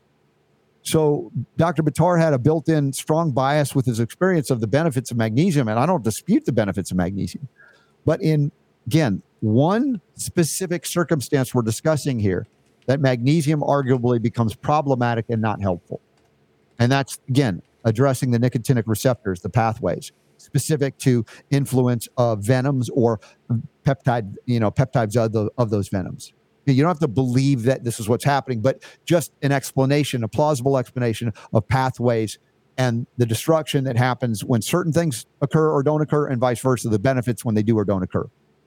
So I don't think that's so controversial. Now, you still could argue the belief of whether COVID is manufactured snake venom peptides. That could still be a point of discussion. But specific to this issue, if you see benefit by coming off of magnesium for a couple of weeks even, and fulfilling the nicotinic receptors, he would argue with the nicotine patch, which is delivering it at a pace, that you might see some level of protection while these venoms or poisons are surging through your body. And arguably what the manufacturing code is in terms of mRNA to tell your DNA to protein synthesize these specific peptides as the spike protein. So they're toxic. You've heard it. They're toxic proteins. They're toxic poison proteins. So now we go, all right, what are they? What are they made of? What is the genetic material? And what Dr. Artis did at the Red Pill Expo is reveal information associated with these so-called plasmids that they engineer and drop the sequence into the plasmid. And that was a missing link in terms of explanation for a lot of the doctors and scientists who couldn't follow along or buy into what Dr. Artis was saying. And we kind of made fun, not really of doctors, that it's upsetting to them that a doctor of chiropractic has to point this out, much less a homeopath like me that talks about science stuff that they go, well, you're a homeopath. How do you know this stuff? You shouldn't know this stuff. You're not one of us. Like, it's because I'm not one of you guys is why I can know this stuff. I've not been prohibited from considering it, much less investigating it, reviewing it, and pondering on it and going, oh, what is the plausibility, as opposed to dismissing any controversial possibility as impossible because it doesn't fit your preconceived notions or what you're paid not to see. Pause. I pause at that. Take a sip of tea. All right. Good now, pause. Okay, now I can go back to Joan and her question about magnesium. Because she said she has problems with magnesium for bowel tolerance. She says, I have a problem with most magnesium. Give me loose stools. So I still utilize. Isn't that the dose? Well, it is. Usually It's also the form. But yes, it is dose dependent. You can take a little bit of magnesium, even if it's not the great form that I would say you would want to take. And you can take a little and not have that. Take a little bit more, and you can get a loose stool. Now, the form that I still utilize is Mega Food brand magnesium. I'm not brand loyal. There you go. It's about specific within that brand. That form of magnesium is a whole food form, and it was introduced to us by our good friend Chris Barr. Innate Response used to have it too, the same manufacturer, but they've now used some synthetic magnesium and added to it to get a higher dose. Looks like it comes from organic spinach. Yeah. So it's a good form of magnesium. I take 1 or 2 tablets at night, 1 or 2 tablets in the morning. And I don't know, Super Don, how you 50 milligrams per tablet. Yeah, it's not a lot. But even taking 2 in the morning and 2 at night, I'm not having any quote unquote loose stools, no bowel intolerance. But I will say that it will help with those of you who have harder stools that are difficult to pass. It will help to soften it up. But you can use other forms of magnesium. I'm not saying that they're no benefit to the other forms. I'm just saying this is the form I defer to primarily. And there are topical forms for cutaneous absorption through the skin. You can take magnesium salt baths and get some benefit as well. But in terms of oral use, I would say, Joan, if you get the Mega Food Magnesium from Jonathan at choosetobehealthy.com, and when you check out whether you get that and other things from Jonathan, he carries the Sovereign Silver, the Sovereign Copper, he carries the Argentin, he carries all the whole food brands we use. You can use the code RSB5 on checkout when you check out, and that'll give you a little discount when you're done. And Mega Food Magnesium is what I use. 1 or 2 tablets at night, 1 or 2 tablets in the morning. So first thing and last thing. That's my daily journey. And you'll find that it probably will not result in bowel intolerance, and you can determine how much you need based on that too. I'm sure you could take enough of the whole food variety to get there, but it would probably take a lot more.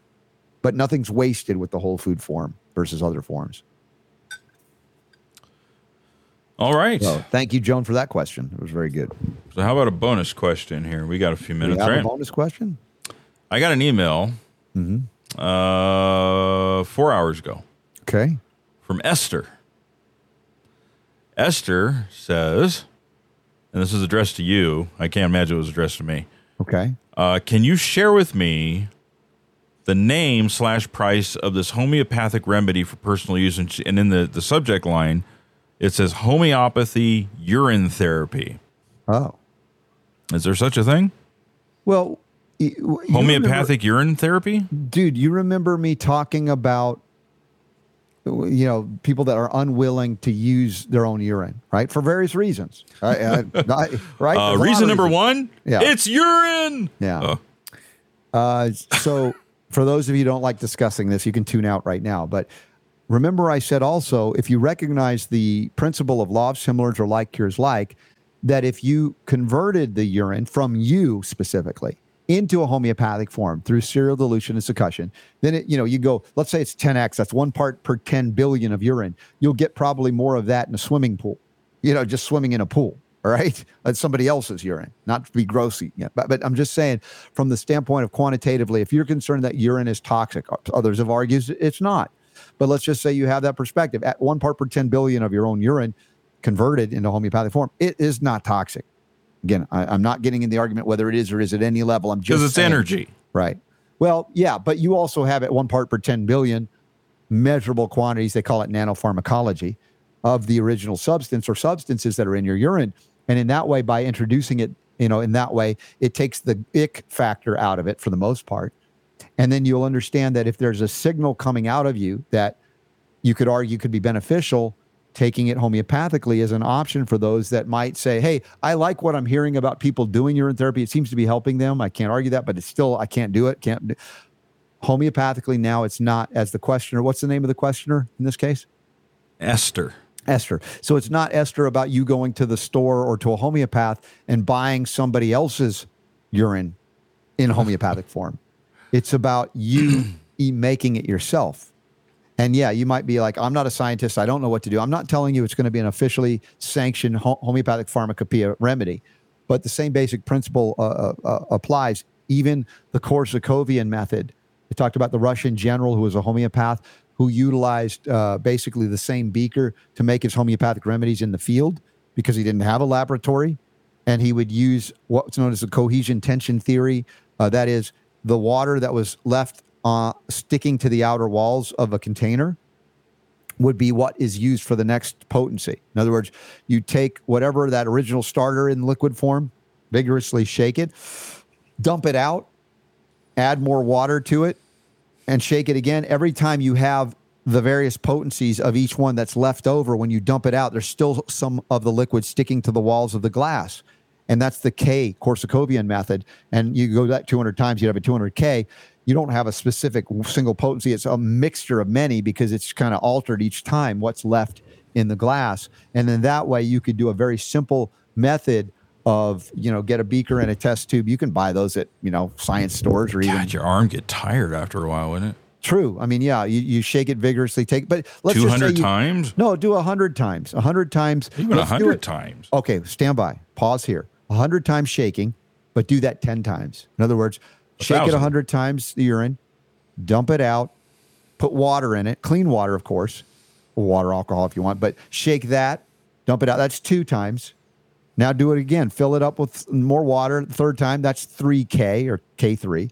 Do that a series of 10 times. You got a 10K, okay? You've got a homeopathic remedy. You don't know what potency it is. It's a mix of everything. But now you clearly, 10 times removed, you have far less than 1 part per 10 billion at that point, because it's not an X-fold, 10-fold step. It's not a 10-to-1 ratio or 9 parts to 1 part.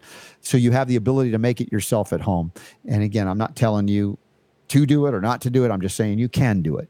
And then you end up taking that as a remedy. At the end stage, you typically would add like an alcohol to preserve it, or maybe you can mix a lot of silver in it to preserve it so you can utilize it and won't go bad. If you want to use a dropper or spray a little in your mouth. You're not going to taste urine. It's not going to look like urine. It'll look like clear water. And yet you have the energy signatures of whatever you urinated out coming back in a homeopathic form. How's that for a cool thing for Esther, right? She could do it herself. So she was asking for the price and name. So you referred to doing it yourself. Yeah. So what's the price of a beaker with a stopper that you can do this in? Buy a bottle of, use a bottle of softened silver. Not to belabor the point here, the question. Are you suggesting that the only good urine that will benefit you would be your own, that urine from somebody else would not have a positive effect? All I'm saying is it wouldn't be specific to your needs. It might have a beneficial effect because there might be something in common that you could benefit by from somebody else's. I don't know. Because you were saying like what were you saying, like a signal or something? Or? Yeah, the specific contents of your own converted into a homeopathic form is unique to you and your needs, as opposed to. So it has to be unique to you. So I would argue because I know I have seen, unfortunately, as I was looking into this long ago when it was first brought up, that there are some people that are under the impression that it's not just your own that is beneficial. Yeah, I guess so. No, I mean, okay. All right. Look, I don't argue that possibility. I'm just saying specifically for your needs, that would be ideal. Right. So when she's asking a price, so this would be for her to do it herself. Yeah, I don't have a. Yeah. Okay. Yeah. So a beaker and I guess what, like, is there like a particular type of water that she would want to use? Well, the purest water you can find. Right. If it's, you can filter it, you can get like, the Echo water, you can use that. Anything like that would be great. But, distilled water that's carried in plastic bottles, I'm not a big fan of. You can taste the plastic, right? So cleanest water you can possibly have. And at the end stage, you can preserve it with some alcohol or some silver or something in it that keeps it from, if you're going to have it for a while and reuse it, that it would be less likely to be contaminated by other bacterial sources or other things like that. because it's not so much the actual content of the liquid itself, it's the energy that comes along with it, and that would not be affected by killing bacteria or something that happened to be in it. Yeah, okay. Correct. All right. See, I can. You can roll with it. Nicely done. See what you're talking about. Even Super Don could do that kind of. I wouldn't do it, but see, if it were me, I would just say, see, I still have this little piece of paper that I wrote coffee enema on.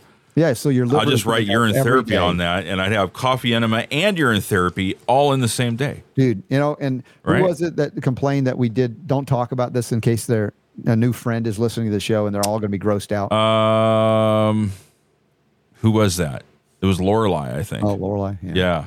Sorry, Lorelei. I love you. And I'm sorry. You. Yeah. Just tell them not to listen to the bonus round today. You'll be okay.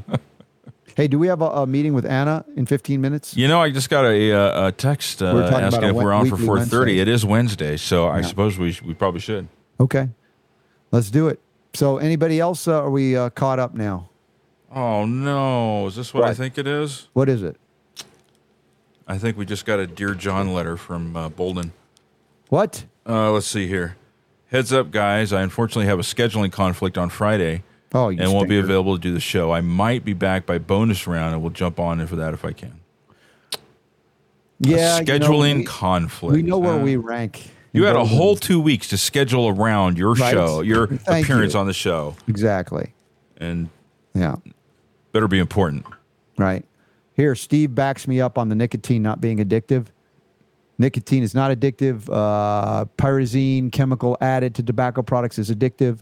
Worldwide governments are restricting access to nicotine products because it binds to our nicotine receptors found in all our cells, thus releasing the venom peptides. There you go, Steve. Well done. So, fascinating journey. We've come full circle to understand that Dr. Brian Ardis was not going off half-cocked. He was very much invested in researching and presenting what he researched and willing to be ridiculed for it as well. And the closer we get to the truth of the matter, the more he's being vindicated.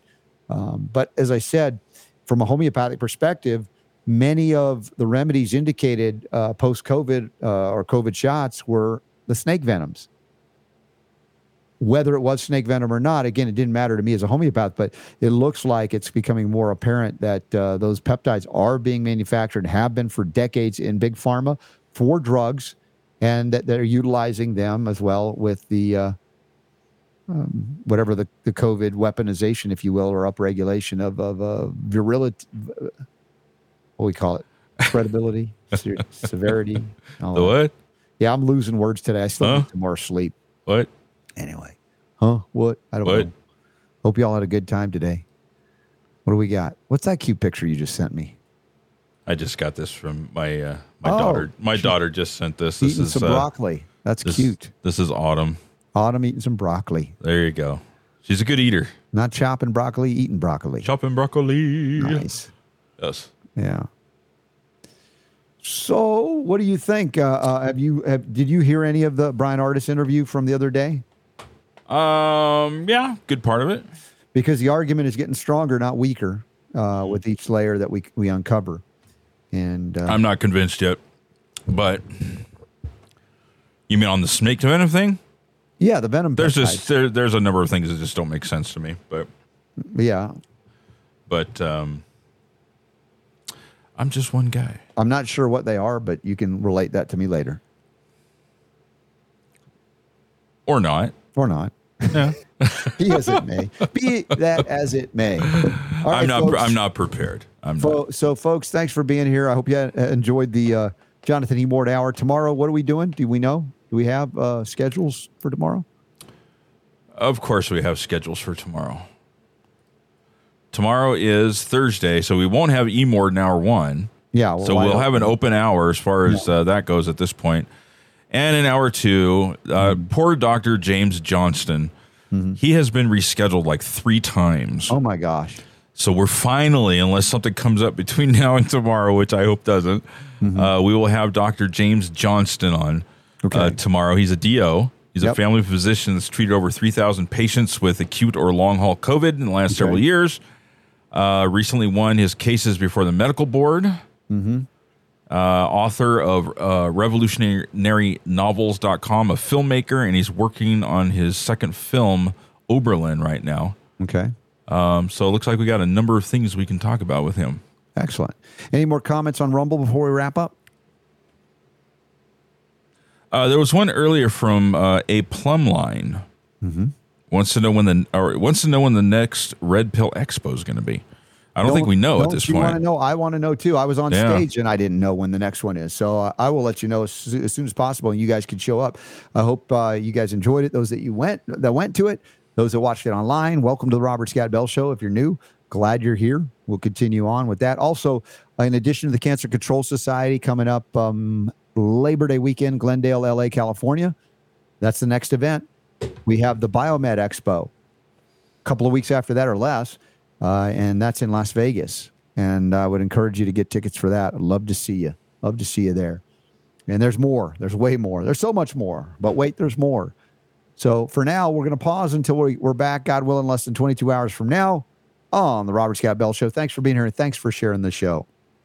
See you soon.